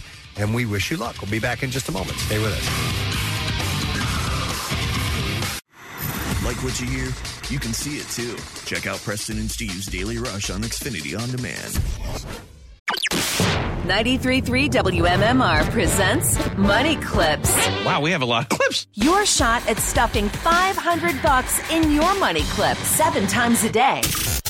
Weekdays at 8, 10, and noon, as well as 2, 4, 6, and 8 p.m. We'll play an audio clip from one of your favorite MMR DJs. So true, Jackson. And then give you a keyword. Text it to 45911. Or if you enter it at WMMR.com or our app, you'll also get entered for the grand prize. $10,000. What the See complete rules at WMMR.com. It's MMR's Money Clips from who else? 93.3 WMMR. Everything that rocks your wallet. Back with more of the Preston and Steve Show podcast. In the meantime, we got some other things to do, and we're going to give away a lesson question prize. And we have... let's see here. Zack Snyder's Justice League on 4K Ultra HD to give away.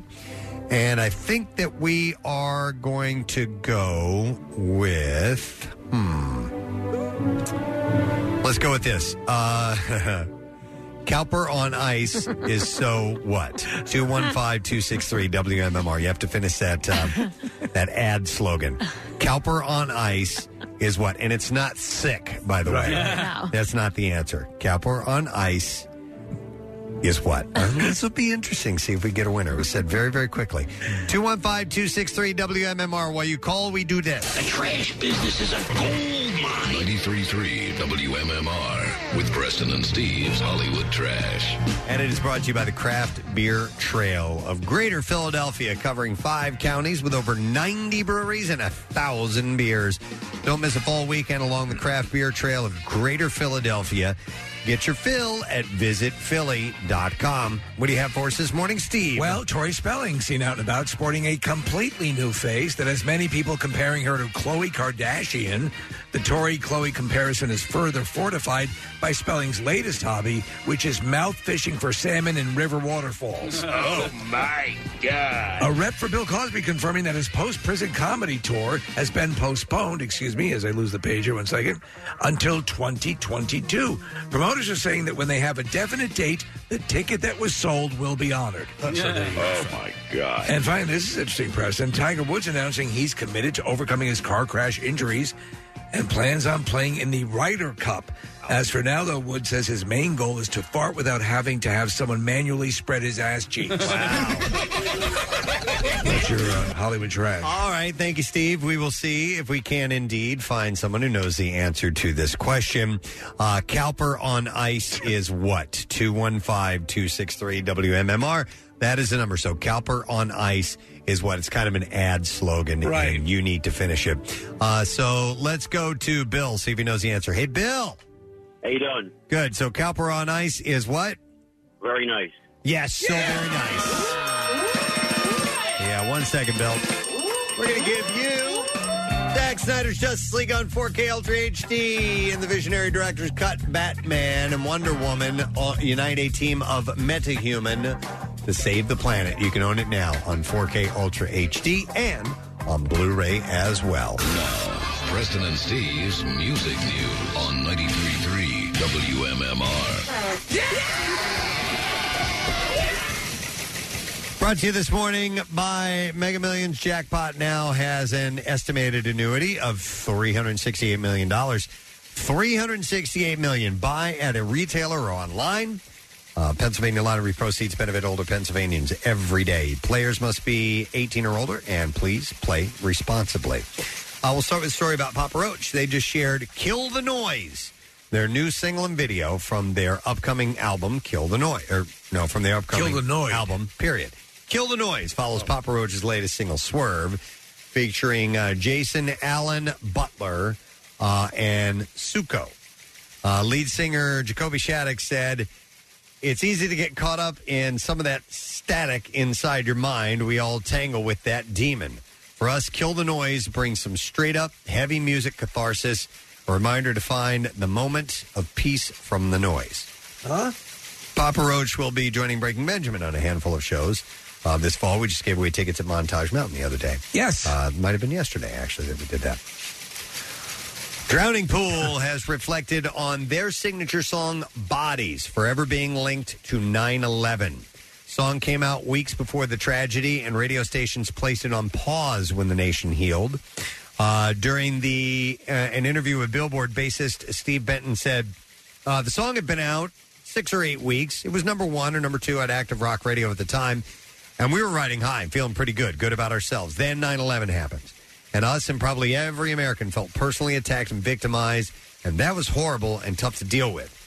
Then, a few days later, that list comes out, and Bodies is literally number 1 on it, and we didn't realize how dramatic the effect would be. He continued saying, suddenly, our song, which was about a bunch of kids having fun at a concert in the mosh pit, was somehow going to be forever linked with 9/11, and it turns out that we were right. And here we are 20 years later, still talking about it. Every once in a while, we'll still come across someone who thinks that Bodies is actually about 9/11, which is so frustrating. Yeah. Even with that negative aspect, the song is still one of the biggest ones of that time, and we're proud of the cultural impact, but saddened that we're kind of forever tied to that tragedy. This is unfortunate. Phil Collins says that he can barely hold a drumstick because of deteriorating health that has also forced him to sit while singing during live performances. So, I'm not sure I'm fully up to speed on everything that's ailing him. What does he have? What is wrong? It's a nerve issue, and he's also got diabetes, I believe. So the 70-year-old drummer and singer told the BBC in an interview that he's frustrated at the challenges he faced. He underwent surgery on his back in 2009 and again in 2015 that affected his nerves. And yes, he has diabetes too. He said, I'm kind of physically challenged a bit, which is very frustrating because I'd love to be playing up there. So I can barely hold the stick with this hand. So there are certain physical things which get in the way. His son's very good, though. He's playing on tour. Yeah. It was not clear when the interview was conducted. So the eight-time Grammy winner said his son Nick would play drums on the tour this autumn, the first to North America by Genesis in 14 years. In the BBC interview, Collins described the upcoming Genesis tour as, quote, putting the band to bed. So this will be pretty much it. Out today is the multimedia box set edition of Metallica's self-titled 1991 set, better known to fans as the Black Album. The massive Metallica deluxe box set includes 14 CDs, 6 LPs, 6 DVDs, among much more. And the band will appear tonight on ABC's Jimmy Kimmel Live. You can check your local listings for stations and times. We are actually giving away that box set as our Word of the Week prize in just a little while. It includes tons of stuff in it. Also released today is a companion covers collection titled The Metallica Blacklist, which includes a whopping 53 covers by such artists as Weezer, St. Vincent, My Morning Jacket, Cage the Elephant, Darius Rucker, and a whole bunch of others. Corey Taylor, there's a lot on here. Is Miley Cyrus on this too? Yes, she is on this, yes. And she does Nothing Else Matter. So that is out today, too. And I'm really happy to hear about this last story. Geddy Lee will be honored in Toronto with a solo Lifetime Achievement Award this Saturday for his philanthropic work during the Artist for Peace and Justice Gala in Toronto. It was posted that the award honors Geddy Lee's support of brain cancer research, Toronto Food Bank, Alberta Floods, Doctors Without Borders, Grapes for Humanity, United Way, Canadian Museum of Human Rights, and a place called Casey House. Casey? Yeah. It's so wonderful he was thinking of you. Yeah, he built the front porch on Casey's shore house. Oh, no kidding. Yep. Wow, that guy's got a lot of talent. Yep. Back in 2015, Rush had received the Alan Waters Humanitarian Award at the dumb, Casey, but your neighbor's kind of difficult. The Humanitarian Award at the Juno Awards, and in 2017, the Alan Slate Humanitarian Spirit Award from the Canadian music and broadcast industry. So that's really nice to hear. And that is all I have in music news for you. We have one more stop for the Preston and Steve Cooling Caravan, and this one is headed to Trans Place in Kennett Square. We got an email from John Mattis, who said, first of all, you guys do such a fantastic job each day getting us ready for wherever the day brings or whatever the day brings and putting so many people in a great mood. Trans Place is an amazing place to work, and everyone helps each other out to ensure that we are a success. We all work hard each day, often staying late and working weekends to make sure that our customers are taken care of. With everything that is going on in this crazy world and the recent weather issues that we've had, I think all of us would welcome a chance to take a few minutes to just relax. Thank you for this special treat. So we're happy, John, to send over to Trans Place the Preston and Steve Cooling Caravan presented by T-Mobile, and our friends at Dunkin' are going to set you guys up with some iced coffee to start the day. All wonderful recipients today. Yeah, absolutely. I already gave this away, Casey. You did. Yeah, there's just not a name on there. Make another one. Okay, no, I can't do that. So we're going to take a break, but we have something else to give away, and that is the aforementioned Metallica box set with our Letter of the Day, Word of the Week prize. That is up next, so we'll be back in just a moment. The Preston and Steve Show podcast. 93.3 WMMR. Everything that rocks. The Back School A to Z done in our world, but continues on with Pierre and so on until it's all finished. Has there been any projections as to that you guys heard when this is going to wrap up? Like maybe by Sunday? Bill said Sunday. Okay. It'd be nice if it carries over to our show on Monday, though, wouldn't it? It would. Because we started it. I'd like to finish it. Yes, That'd be kinda exactly. Cool. But finish what you start, right? Not counting on that, but we'll have to wait and see what happens. Yeah. Finish what you started. That's a Van Halen song. Absolutely. Finish what you started. All right. I would like to thank Glenn Howard from AP Bio, and It's Always Sunny in Philadelphia. We had a nice, long chat with Glenn, and he's just the best. So happy that AP Bio's got its fourth season now streaming on Peacock TV, and It's Always Sunny is in the middle of filming their 15th season, which is great. Comedian Dan Cummins is on the show as well. He is at Punchline tonight and tomorrow. I believe one of the shows tonight is sold out, or is it tomorrow? I don't know. One of the shows is sold out. I think it's tonight. You can go to punchlinephilly.com to get the ticket information and go and see him. And thank you to everybody who got in touch with us about the T-Mobile Cooling Caravan with Duncan. We appreciate that, and we're happy to send by that little boost of energy and some nice coolness to get you started on what's turning out to be a great day. 77 degrees and sunshine. It's going to be wonderful. The weekend is looking great. I'm not seeing any rain in the forecast. Back up to 90 degrees by the time we get to Monday. But it's looking pretty solid, which is great. Pierre Robert is here. Good day. How are you, my man? Excellent. Wonderful. Shall we move right into the letter? I think. Let's do it. Preston and Steve on 93.3 WMMR. Now, the Daily Letter. So the Preston and Steve show is brought to you today by the letter. Z is in zebras and zoology. All right. And we can take the ninth caller at 215-263-WMMR.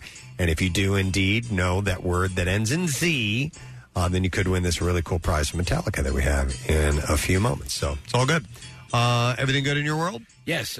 Thank you for plugging our special, which we're going to do tomorrow. Of course. And those are great sound bites that you guys had. I had never heard some of those before. It's funny that you guys are talking about various specials because there's so many of them on 9/11 tomorrow. And, every so often you'll come upon something you haven't seen before. It still amazes me, but it keeps coming. You do reach a point where you think, well, surely I've seen just about everything that's available, and then they discover a whole new cache of things to see. And listen, it's I was talking with Preston earlier about watching these movies like Oliver Stone's World Trade Center or Flight 93.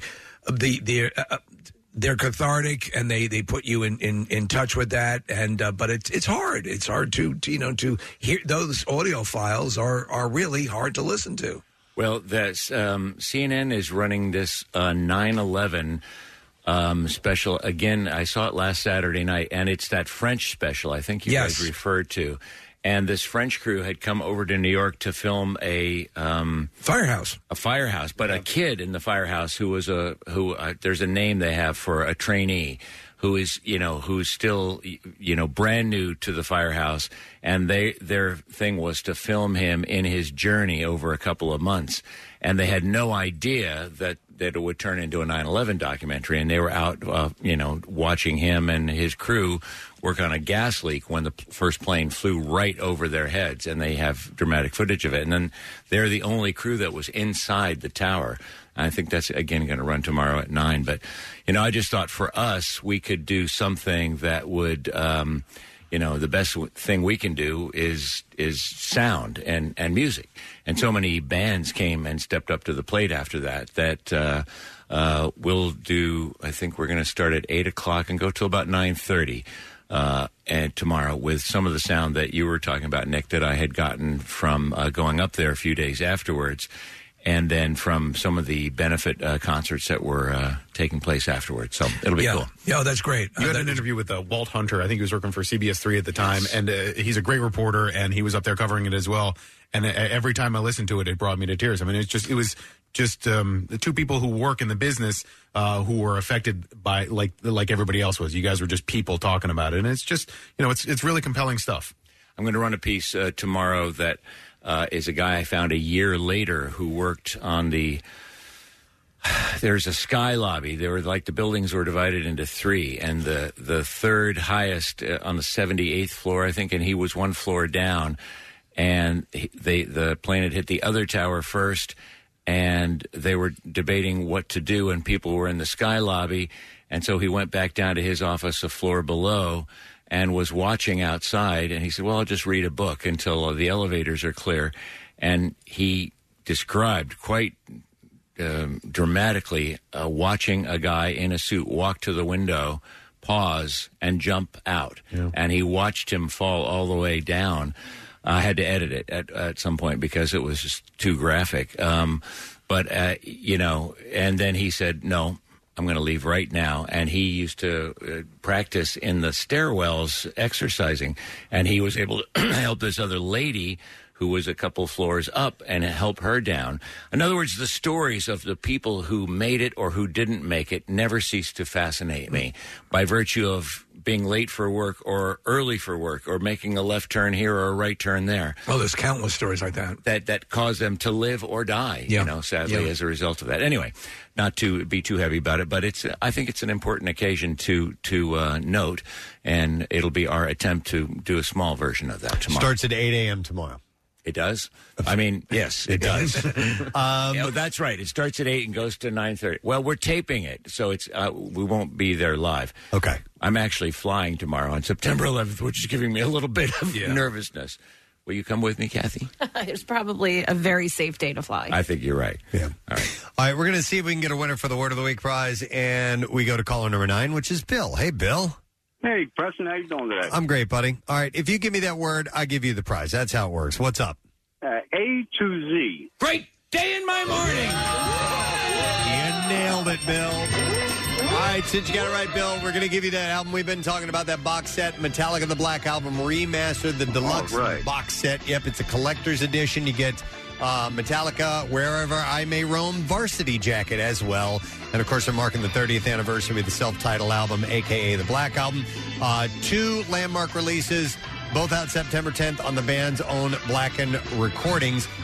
You can pre-order it through Metallica.com right now. The box set includes remastered 180-gram double LP and CD, Sad But True picture disc, 3 live LPs, 14 CDs, 6 DVDs, including unreleased content, tour laminates, guitar picks, lyric folder, and sheet, and a 120-page hardcover book on top of it all, Bill. And a partridge in a pear tree. That, too. All right, buddy, hang on the line. We'll get your info. Have a great weekend. Thanks, guys. You bet, man. And that's how that is done. I want to thank our sponsors. Preston and Steve Show is brought to you today by Dunkin', the official coffee of the Preston and Steve Show. Acme, fresh foods, local flavors, and brought to you by Rita's Water Ice. Stock up on Rita's and register to win a pair of diamond stud earrings from Family and Company Jewelers in Marlton, New Jersey.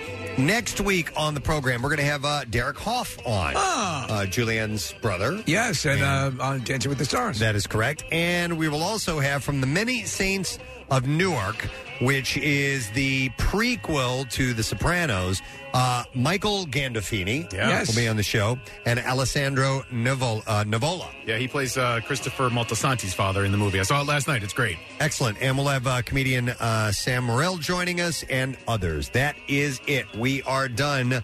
Rage on and have yourself a great weekend. We'll see you later, gang. Bye-bye.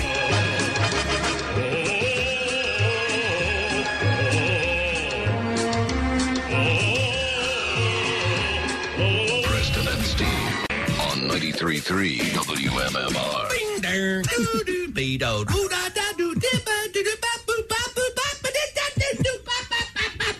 With Early Paycheck, you can get your direct deposit up to 2 days earlier. That's another reason banking with Capital One is the easiest decision ever. Even easier than deciding to open the biggest birthday gift first. Happy birthday to you. Which one are you going to open first? The pony! Yep, even easier than that. Plus, with no fees or minimums on checking and savings accounts, is banking with Capital One even a decision? That's banking reimagined. What's in your wallet? See CapitalOne.com/bank for details. No fees or minimums on new consumer accounts. Capital One and a member FDIC.